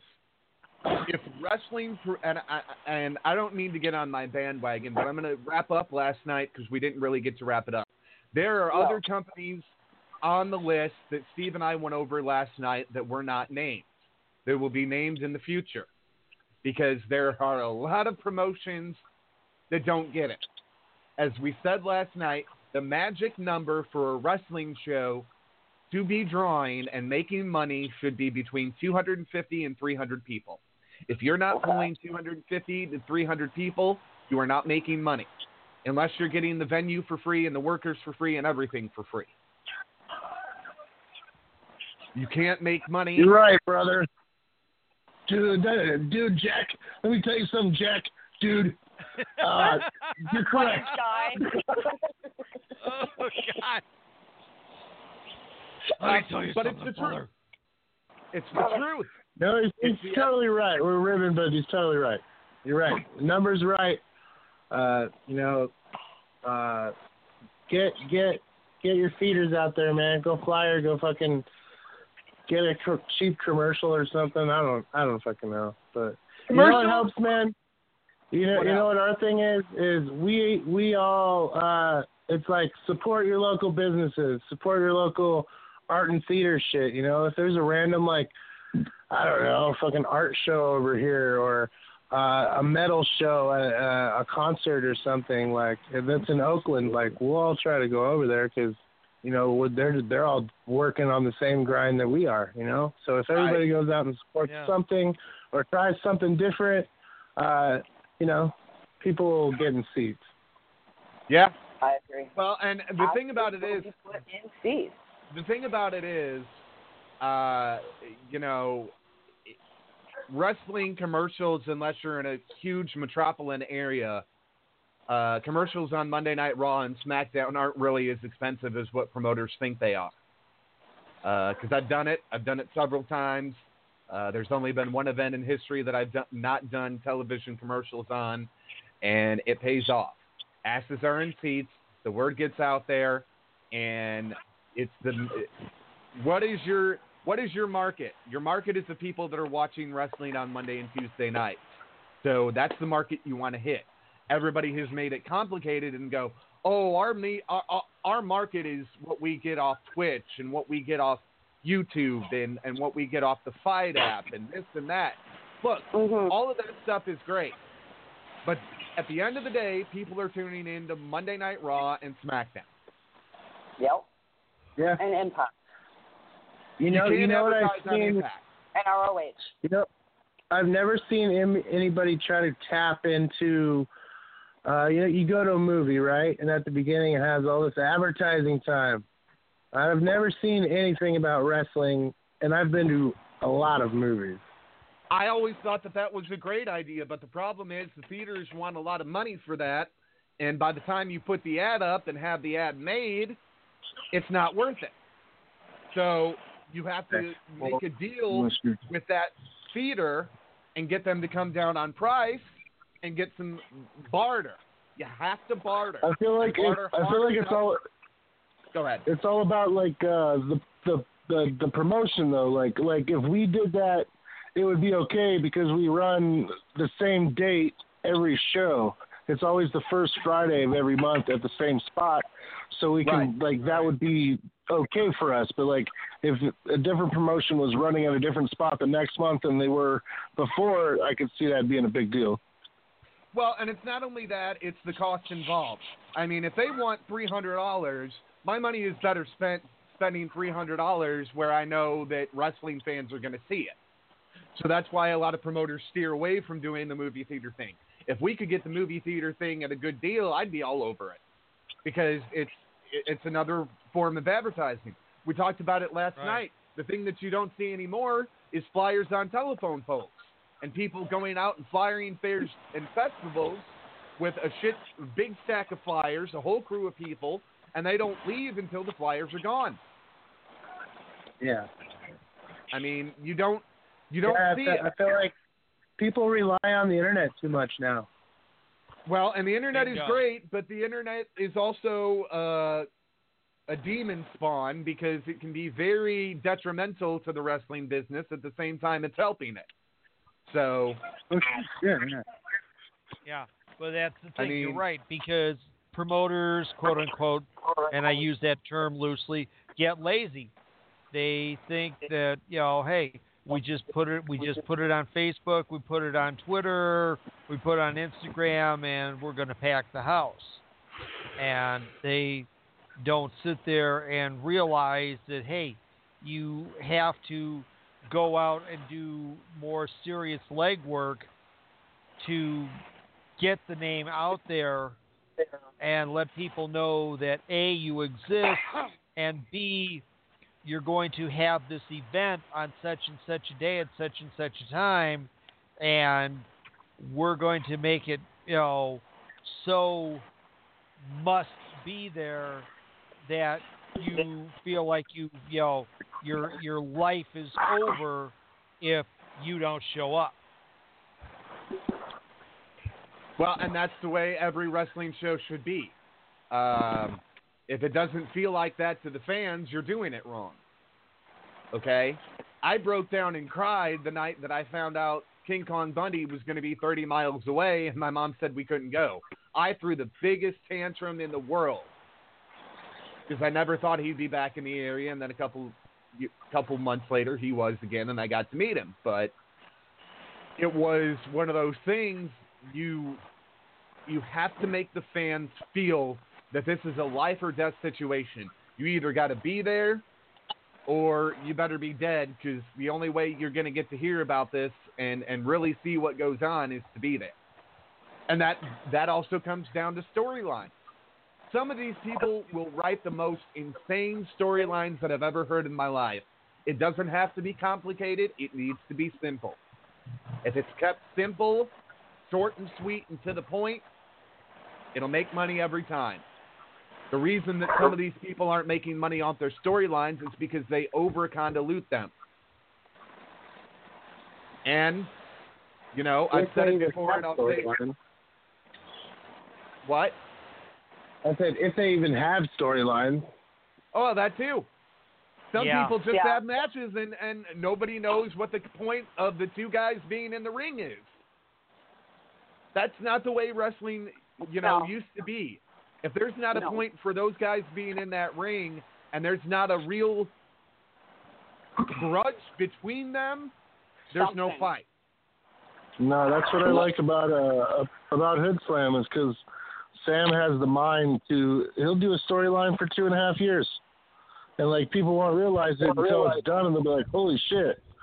And then, just the more time you put into shit and, thought, and, the more shit makes sense, and especially if you're doing a show once a month, every month at the same place, and, you're getting a lot of the same crowd, but, a lot of not the same crowd. For one, we don't have any kids in our crowd. Right. And that's, the one that's you kind of really can't compare us to indie companies because we don't have kids and we don't go to I don't know, Walmart's and Flyer. We'll go to bars and concert shows to get the adults to like the party because that's our people, Right. Exactly. Now you know your demographic. Yeah. We have a company here in Illinois that thought it would be a great idea to run all ages shows in a field next to an adult film store and a strip club. Where you can get a handy and a glory hole. Oh. Second floor and a video. All in the same place. That should come with a liability waiver, Yeah, really. That's it'd be like a bungee jumping ride, If you go bungee jumping, you're gonna sign a liability waiver. Well, if you want to get into this show, it's gonna get slippery. So we're gonna need you to sign this. Oh man! I wish you were with me when we first started talking about this. And you could get an STD. Yeah, not may, could. Will. Yeah, we're the body glove thing. We're out there. Well, and I don't know. See, something like that should have been 21 and up in my book. And Hoodslam, I think, is 18 and up, which is fine. We're 21 and up. There you go. Yeah. So, and that's the way. If it's going to be a more adult-themed show, that's what it's got to be, because you can't risk children being exposed to that, because then you get parental organizations involved, and it blows up into this big thing, and it becomes a big stink, and the moment it becomes big stink, it starts drawing down your fan base. Yeah. Yeah, and I feel like millennials ain't going to get, like, 80% of the shit we do there, because we're all, like, 80s and 90s kids. So right. We do a lot of pop culture stuff. You know, so if the kid shows up, what the hell is that? I don't know what a Beavis and Butthead is. Who the hell are Beavis and Butthead, Ma? And then his mama got shut up, Beavis for it. Beat you up again. So, what is your biggest accomplishment as the Stoner Brothers?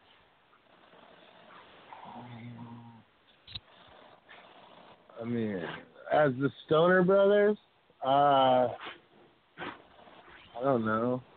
Like, how do you want to answer that, Scotty? Probably just like where we're at right now. Like, we wrestle consistently for the same company once a month, if not 2 or 3 times a month for the same company. We have our own dojo that we train at 4 days a week. We have our own podcast on Mondays on Twitch. Wicked. This is our lifestyle. This is what we do, and we're on top of our own world right now. High point. There you go. Fucking A. I like that. Fucking A. That's cool. I mean, you know, and I mean, we could have said a lot of things, like, you know, we've won a bunch of belts or this or that, and, you know, tryouts with this or, but my brother's right, man. Like, our passion right now is passing on all the knowledge we know while bettering ourselves also. So we got like a school of like 24 students, man, and we bust our ass 4 days a week in that ring, and they're right there next to us. And if they're not, you know, they're not meant to be here. So, you know, we're not trying to take people's money. We're trying to make wrestlers. There you go. And there's a difference between people that can train somebody right and somebody that will train somebody wrong because they weren't trained right themselves. Exactly. Because there's a lot of that going around the wrestling business. Let me play this for you guys. Oh, God. Yeah. You want to be a professional wrestler, but are tired of waiting to hit the ropes? You feel like you're ready to wrestle in the main event just by watching an episode of SmackDown? Well, come to the Cottage Hills Wrestling Alliance, where no experience is necessary. Step in our ring, spend as much or as little time as you want, getting yourself ready, and we'll book you in all our events. Only you know best when you're prepared to conquer the world. Don't spend months and years slaving under arrogant prima donna veterans who have you pay to put up and take down the ring. Join us, CHWA, and you'll be wrestling in front of millions when we broadcast your matches live online. CHWA, where training is optional because we share your desire to live your fantasy right now. Call us today. Is that real? Yes, that is real. No way. Yeah. Yes. I mean, the commercial's fake, but the organization is real. Huh. Well, damn, that was the shittiest commercial they could have put out. It was informal, but I guess. Here's the next one. More backyard wrestling. Brothers and sisters, are you wanting to become a professional wrestler? I said, brothers and sisters, are you wanting to become a professional wrestler, but you don't want to pay the dues of actually going through real training? going from town to town, setting up rings, putting them down, and actually learning how to do these things. Well, you don't have to, 'cause hallelujah, you can come to Revolution Wrestling and you can learn using our patented training method of watching Raw and SmackDown and trying to learn those moves. And if you get hurt, well, we don't have no insurance, but by golly, I'm a minister, and I do have connections with the man upstairs, and we will pray for you to get healed. Hallelujah. Now, if you want to become a professional wrestler and amaze and entertain your family and friends, we guarantee that you will be able to be a professional wrestler within just 2 weeks using our patented training methods. So come on down, join us at Revolution Wrestling. That's right, Revolution Wrestling, where we don't train by the normal methods. We like the backyard way best. Hallelujah, praise the Lord, and pass the offering plate because we need your money. Amen.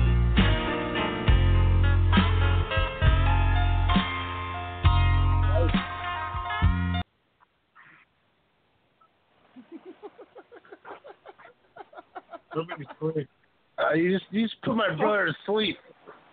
Wake him up. Hold on, okay. We'll wake him up. Wake up. Because you guys have probably worked for some of these promotions as well. Sorry, I made that noise. Tax Refund Promotions presents Professional Wrestling, a show that will not actually happen. Starring pictures of former WWE, Impact, and Ring of Honor stars that we're going to put on our poster just to lure you suckers into the building, even though they will not actually be appearing. Featuring the pictures of the real wrestlers, who will just be local jabronis that we're getting for a hot dog and a handshake. All this will take place inside of the neighborhood bar that we're getting for the cost of a case of beer. And the ring will be a homemade wooden ring because, no, we can't afford a real, actual, safe wrestling ring. Liability insurance, you must be crazy. We can't afford that either. I'm not getting that much of a refund check back. All we can really afford is the beer and the posters. So, Mommy, get my tax refund check ready and get it signed over to me because I want to hurry up and play wrestling promoter. Tax Refund Wrestling, not coming soon to a location near you.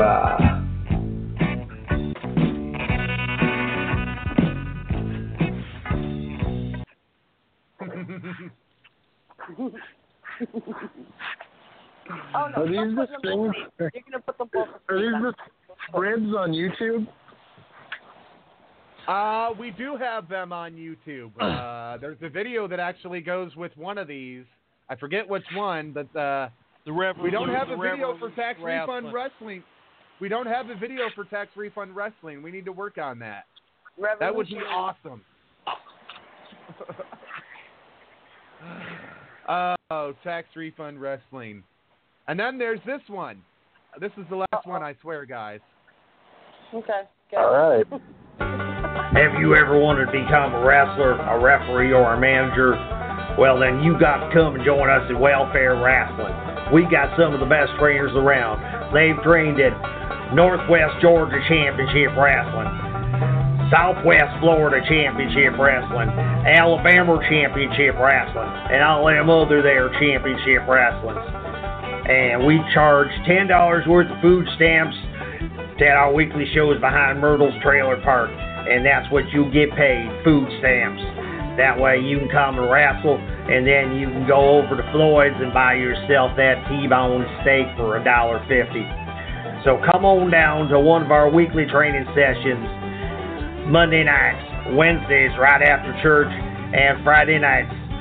Come to the training camp right behind Goober Piles gas station, Mayberry RFD. We'll be looking forward to seeing you. Y'all come down now, here. down now. You hear? That's it. That's all. So we got welfare wrestling, we got tax refund wrestling, and 2 backyard promotions. Tax refund's my favorite. Tax refund is your favorite. I know it is. It is. It's my favorite. I want to be a wrestler. they're all gonna draw crickets. No, they're gonna draw a lot of people dressed like empty chairs. That's what we say here. Yeah. Yeah. The only thing crickets are good for. There's only one thing crickets are good for, and that's feeding my 2 bearded dragons, Izzy and Daisy. All they're good for. That and worms. We had a leopard gecko that we used to feed crickets. His name was Gimmick. Cool. Oh, my Izzy Boo. Oh, wow. Izzy Boo, Daisy Lou. You gotta get dragons. Man. Dragons are cool. Geckos are pretty cool too, but dragons are really cool. Gosh. And they get big. All right, well, I'll tell you what. You told us the bad road story when you had the flat tire and the spare that you had wasn't the right size and that. How about you got any good funny road stories or embarrassing road stories? And like I said, it doesn't matter, you can name names and go right ahead and embarrass them because what the heck, Al? I don't know, man. We were at this hotel one time with who was with us? This was back when hold on. Yeah. So anyways, we're all at the hotel and our buddy's getting like way drunk, and we run into these other 2 people, this couple that we've never heard or seen of before, and they somehow got into our hotel room with us, and this guy's girl is like giving all the wrestlers massages, and you could tell he's getting like way jealous. So one of our buddies is like, hey, you know what? You look like you're getting mad. I'll let you kick me in the balls. Go ahead. And Ow. Ouch. Dude is like, are you sure, man? Like I just want to get out of here, like why is my lady touching all you guys? And he's like, dude, just kick me in the balls, it's all good. And then he goes, kick him in the balls, and right before he like almost hit him, punches him in the nose, and then dude leaves, but then his girl like doesn't go follow him. She wants to stay with all the wrestlers, and she gets we like offer her ice for her boyfriend, and then she leaves him out in the hallway and comes back and she's like apologizing to all the wrestlers for her boyfriend being a douchebag.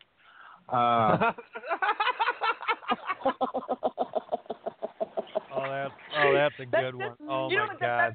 That just sounds like my husband trying to apologize for me trying to punch somebody out because they laughed in my face. You got about 90 seconds left. Call in now, 213-943-3719. We're going to roll into a little bit of the after party because we can. And yes, we can. I'm gonna. And I think that it's going to bring me to my next question. Katie's recalling in, hopefully. The next question I have is there's been a lot of weird fans out there over the years. I was working at one company as a ring announcer, and I had a guy propose to me. I'm not kidding. Okay. And it really, I am gay, and it upset the current boyfriend that I had that was there working the door. He's like, what the hell is this happy horseshit? I said, I swear to God, this has never happened before. This has never happened before. I'm laughing because that's my line. This is happy horse shit. You see what I say? The stalker fan. He gave me a ring, and the stalker fan kept coming back, and the promoter's like, just be nice to him, flirt with him a little bit. And he's like, and then the guy found me online and found my email and kept emailing me every day. I told the promoter, I was like, look, you've got two options. Either I come or he comes. We're both not going to be at the same show anymore. So he kindly told the guy that he had to go, and it was flattering, but it was like, no. Like, no. I don't need the reverse. I don't need the male version of a ring rat tracing me around. No, thank you. Now wait a second. Wait a second here. You know what? I got one too. Sean said that he gave the promoter an ultimatum: either I come or he comes. Okay, who was stroking who at the time? Dutch rudder. No, they were doing a Dutch rudder. Okay, that's what they were doing. No, but I could just hear Sean now, and I don't care how much those knee pads cost you. You are not sucking my dick. I'm sorry. Next.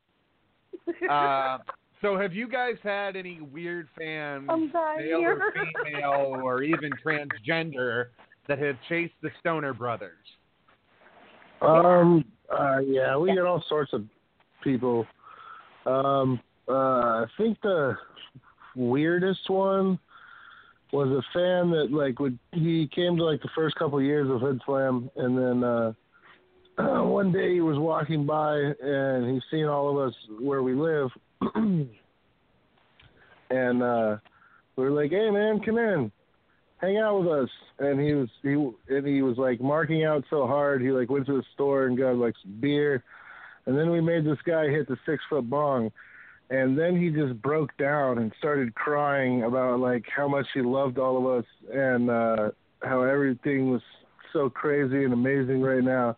For an hour and a half straight, we're just, listening to this guy cry and put us over. And then he, threw up and then went home. Oh, my God. Oh, God. It was really awkward. Awkward hour. Yeah. Oh, that's funny. That's some funny stuff right there. Have you guys ever had a fan that has tried to inappropriately touch you guys? Because we had this happen with Ruby Ray's, and Ray's threw up on a fan. He licked the side of her face. And just went, yeah. I love Ray's. Well, I've definitely we've had fans touch us, especially at Hoodslam, because there's no chairs and everyone's up against the ring. But we usually give them the benefit of the doubt unless they're totally groping our ass. And even then, sometimes we're like, okay, you get one, but don't do it again.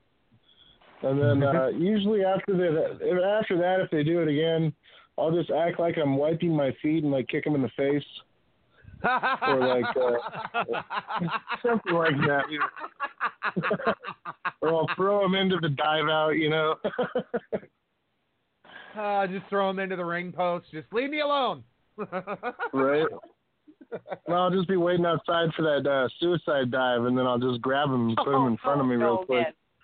Oh, there you go. Shit. Oh, my God. He wants to be involved so much, I got to let him be involved. Hey, there you go. Exactly, there you man. go. Want to be involved? We're going to get you involved, fucker. Yeah, and then there was this one time, it's actually online, we were at a flea market in Concord, and Concord or Oakland, either way, it was me, myself, my brother, Coach Joey Nuggs, which he's a big fella himself, and then this guy, Super Beast, he's also a huge dude, and then two other big dudes. And then some fan thought it was a good idea to get in the ring and slap my brother, and then he immediately got clobbered by all of us, bad. It was a bad decision. Sounds like. Sounds like it's really There's fun. there's a YouTube video of it. Oh, wow. Oh, really? You're going to have to send one of the boys the link. I'd love to see it. Yeah, we could do that. That'd be cool.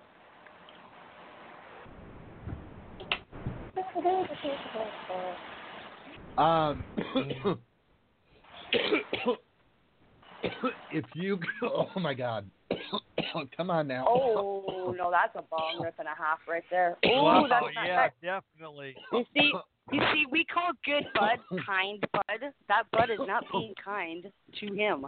No. I like me some kind bud. Let me get that. Cough to get off, Mama. Cough to get off. I No, know. man, that's what we were putting over earlier. We were on Instagram Live doing a video, and we were hitting. What was it? We had a little bong and a little pipe and a steamroller, and we were hitting all three of them at the same time with the same breath, just so we can cough and work our abs out, because we tell everybody that's our cardio, because we don't do a lot of cardio. And I feel like, you know, if you're smoking nonstop and you're coughing like a motherfucker, that's a good ass ab workout. I'm telling you right now. Like we'll go in the morning.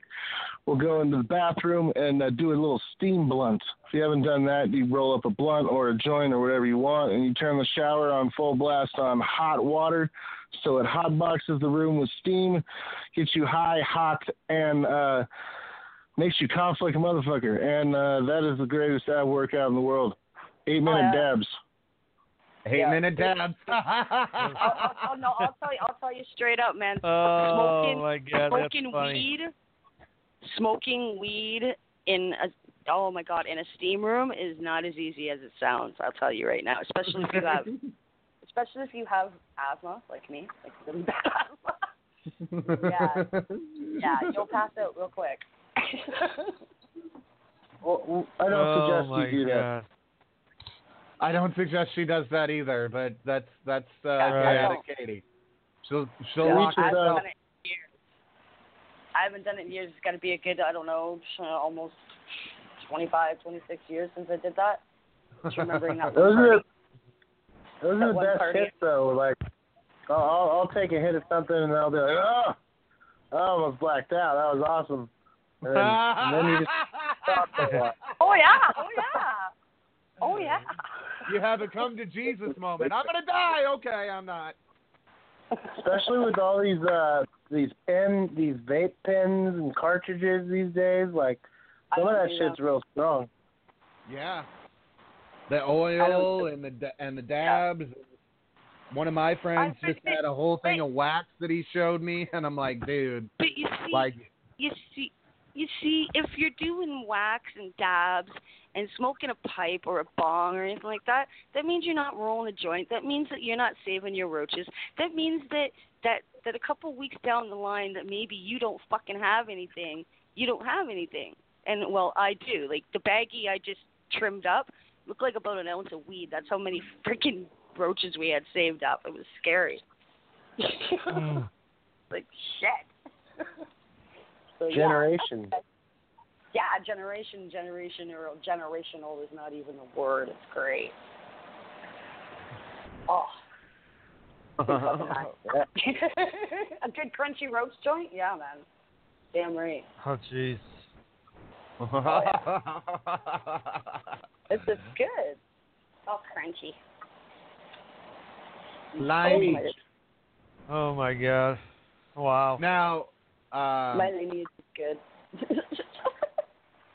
If you guys had to pick the Stoner Brothers pot strain, what would it be?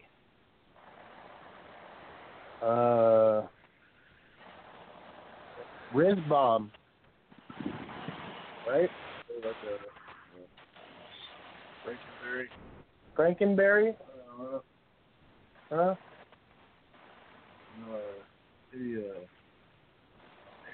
What was the one that dude made for us that was focused?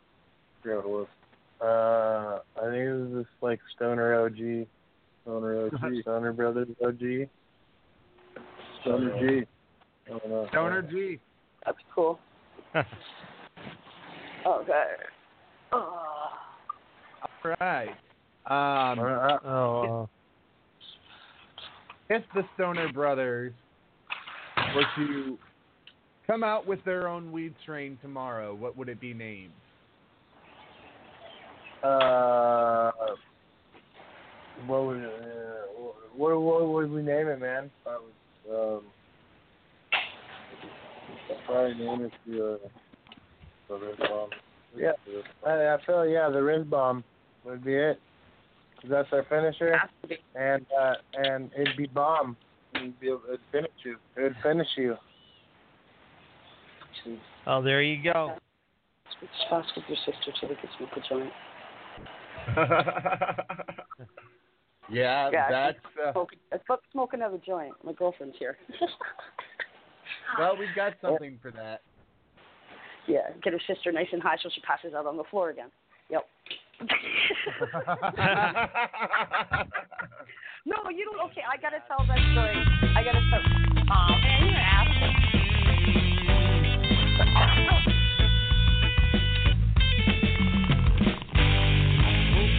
In the morning, I smoke 2 joints at night. I smoke 2 joints in the afternoon. It makes me feel alright. I smoke 2 joints in time of peace and 2 in time of war. I smoke 2 joints before I smoke 2 joints, and then I smoke more. Okay, this one time at band camp, all right, me, my girlfriend Becca, and her sister Sarah, we decided we were going to go out to the bar. Was it the bar? Yeah, we went out to the bar one night, and I brought some weed cookies with me. Okay, and I guess I fed Sarah her weed cookie a little too late, and she woke up really fucking high. And I came out the next morning with part of a hangover, and I looked down on the floor, and sure enough, there's Sarah, passed out with her head on my weed pillow and cuddled up to my dog. Edibles are dangerous. You gotta know your milligrams on your edibles. I'm a high milligram guy. I split a cookie between me, my girlfriend, and her sister. Okay, that's how good these cookies are, and all 3 of us were fucked. That's good. Because Awesome. I remember telling the taxi cab driver my address and laughing in his face. Cool. That's the last thing I really remember. I have a good send us some of these cookies. I went to an after party once and got so drunk. I was staying with friends in Chicago, and they were going back out to the bar after the after party, and I was not able to go because I did not have my ID because I had lost it. So I had the cab driver take me back to their place, and on the way home, I think we stopped at the 7-Eleven, and I'm like, hey, man, I got to pee. And the guy was, 7-Eleven, not being stereotypical, but going to be stereotypical anyway. There's a lot of them owned by Indians. And I could not understand his English. So I'm like, no, it's cool, man. I'm going to go in and use your bathroom. And I go into his storage cooler, behind the display of all the bottles, and there's a drain in the floor, and I'm like, cool, I can piss here. So he calls the cops, and I run out of there, probably with my, pants around my ankles, and, run back to the cab, and I'm like, go, go, go. So then I sober up, and I'm not high anymore and all of that. So I call all the 7-Elevens, within a 5-mile radius of the house. And I'm like, did I pee on your floor? Did you find the 7-Eleven that you peed in their floor drain? Did you find them? No, I did not find it, thank God. Oh, my God. Boy, you need some help. You just can't be peeing inside, no matter if it's a drain or not. I hate you, motherfuckers. Last week, last week, this fucking asshole, right? He's peeing on a fucking tree, okay? You see him shake his dick and put it back in, whatever, right? And he turns around and asks me for a cigarette. And I'm like, no! And my husband's not giving you one either. I just saw what you did. I don't know where your fucking hand has been. Fuck you. Oh. It was like the nasty, broad fucking daylight, and you're like what? Maybe 100. You're like 100 feet, not even away from the freaking from the street. See how fucking high I am? I can't even speak. I have lost the power of speech. Fuck. That's just wrong. Like I don't like if it's in an appropriate area, like where there's bushes or in an alleyway or something like that. Want to touch the hiney? I don't care. Dude. Oh my God. Want to touch we have descended into anarchy. We have descended into madness. So madness is quite sick. We don't mean macho madness. No. So you guys got us for like 5 more minutes, and then we have to take off. But this has been awesome. Well, we're gonna give you the 5 minutes to promote your shit. Yeah, your shit. Shit, what we haven't said already? Stoner U Dojo. We're here in Oakland, 24th and San Pablo. We train Tuesdays, Wednesdays, Thursdays, and Sundays from 5 o'clock to 9 o'clock. You can find us on Facebook, Stoner U Dojo, or Real Stoner Brothers on Instagram. We do a lot of weed stuff and wrestling stuff, cool videos and pictures and stuff like that. We don't fuck with Twitter too much. So, yeah, man, most of our stuff is on Facebook, YouTube, Twitch, Hoodslam Twitch. All of our stuff's on the Hoodslam Twitch. We do a Hotbox podcast Mondays live at 8 on Twitch. And, yeah, man, anything Hoodslam, anything Stoner U Dojo, I'll put it over. Best Buds, come out to Best Buds on Saturday in Portland. And then to BCW in Portland on Sunday. And check us out. Watch some cool wrestling because our students will be there, and they're cool. All righty. Thank you so much awesome. to the Stoner Brothers. Yes. From Hoodslam. Yes. And send everybody at Hoodslam our love.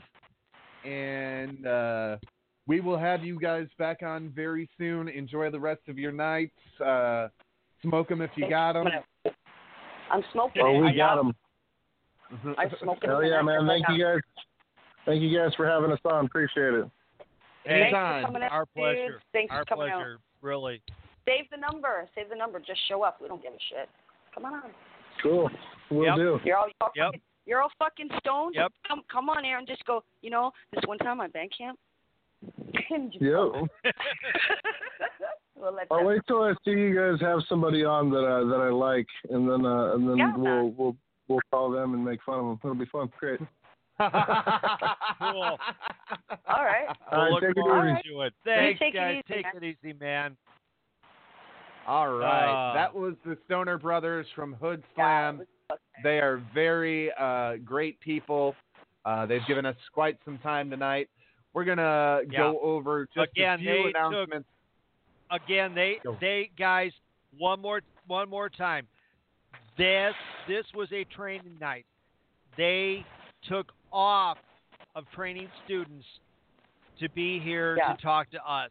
So definitely, if you find their page on Facebook, find them on Instagram, please thank them profusely for doing that. They didn't have to, but they did it. And that's really, really awesome. We really appreciate that. All right. Well, I've Sean, got a song that we're going to close with tonight when we get to it for Katie, because it reminded me of Katie. So don't leave when the song plays. I'm scared. I'm scared of what reminds you of me. I'm a little bit scared because it could be anything at all. We want to remind everybody that the next time ladies will be with us is going to be August 29th. It's going to be our back-to-school Glow Spectacular. Oh, what a night. And if you're not watching Glow Season 2, what the hell is wrong with you? There you go. Exactly. I'm three shows in. You got to watch. This season's great. I really love it. You're only 3 shows Funny in? stuff. Man. We binged the entire season. We started at 8:00 at night, and we finished up at like 2:30 the next morning. Whoa! By the time the last episode was done. Like a good joint, I like to make it last. I'm sorry. That's the one thing about Netflix that is dangerous. Because there are certain shows that I can get addicted on and watch all in one sitting. I did that with The New Orange is the New Black. Yeah. I can do I don't know how many times I've sat around and watched, and one of our favorites is the Scott comedy Still Game. And there's like 6 seasons available on Netflix. I don't know how many times we have sat there and watched the entire 6 seasons. At least 20, my wife says. So. Oh, wow. And there's a lot of new stuff coming out on Netflix. Want to remind you to support your local good independent wrestling this weekend. There's a lot of good shows going on. And want to remind everybody that we will be back Tuesday night for Tuesday Night Turmoil right here at 9 o'clock Central Standard Time, 10 o'clock Eastern, and let's see here. If it's 9, it'd be 7 in the Pacific. So. Yep. Sorry, boys. Yep. So everybody that's been listening tonight from the West Coast.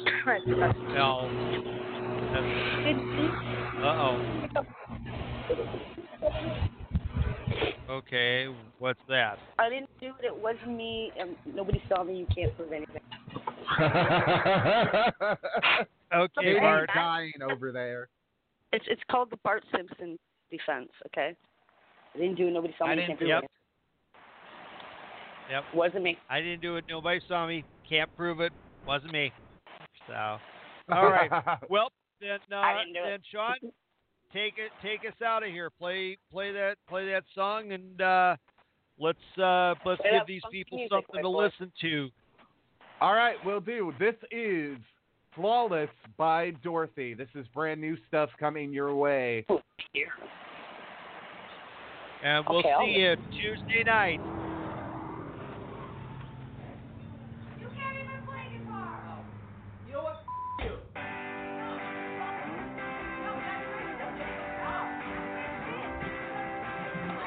You first. Always run away. You said you loved me, but you threw me out in the garbage. Now I'm starting to think, but everybody thinks I'm flawless. Listen to me, I can't be what you want me to. I just came like this, I'm already black and blue. You said you loved me, but you threw my life on the sidewalk.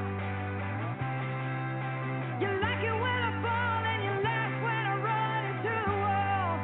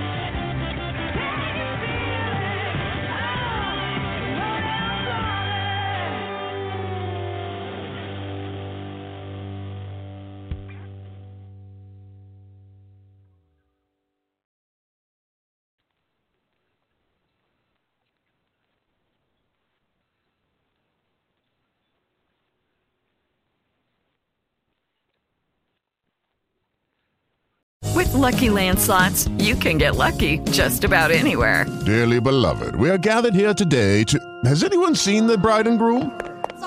Sorry, we're here. We were getting lucky in the limo and we lost track of time. No, Lucky Land Casino, with cash prizes that add up quicker than a guest registry. In that case, I pronounce you lucky. Play for free at LuckyLandSlots.com. Daily bonuses are waiting. No purchase necessary. Void where prohibited by law. 18+. Terms and conditions apply. See website for details.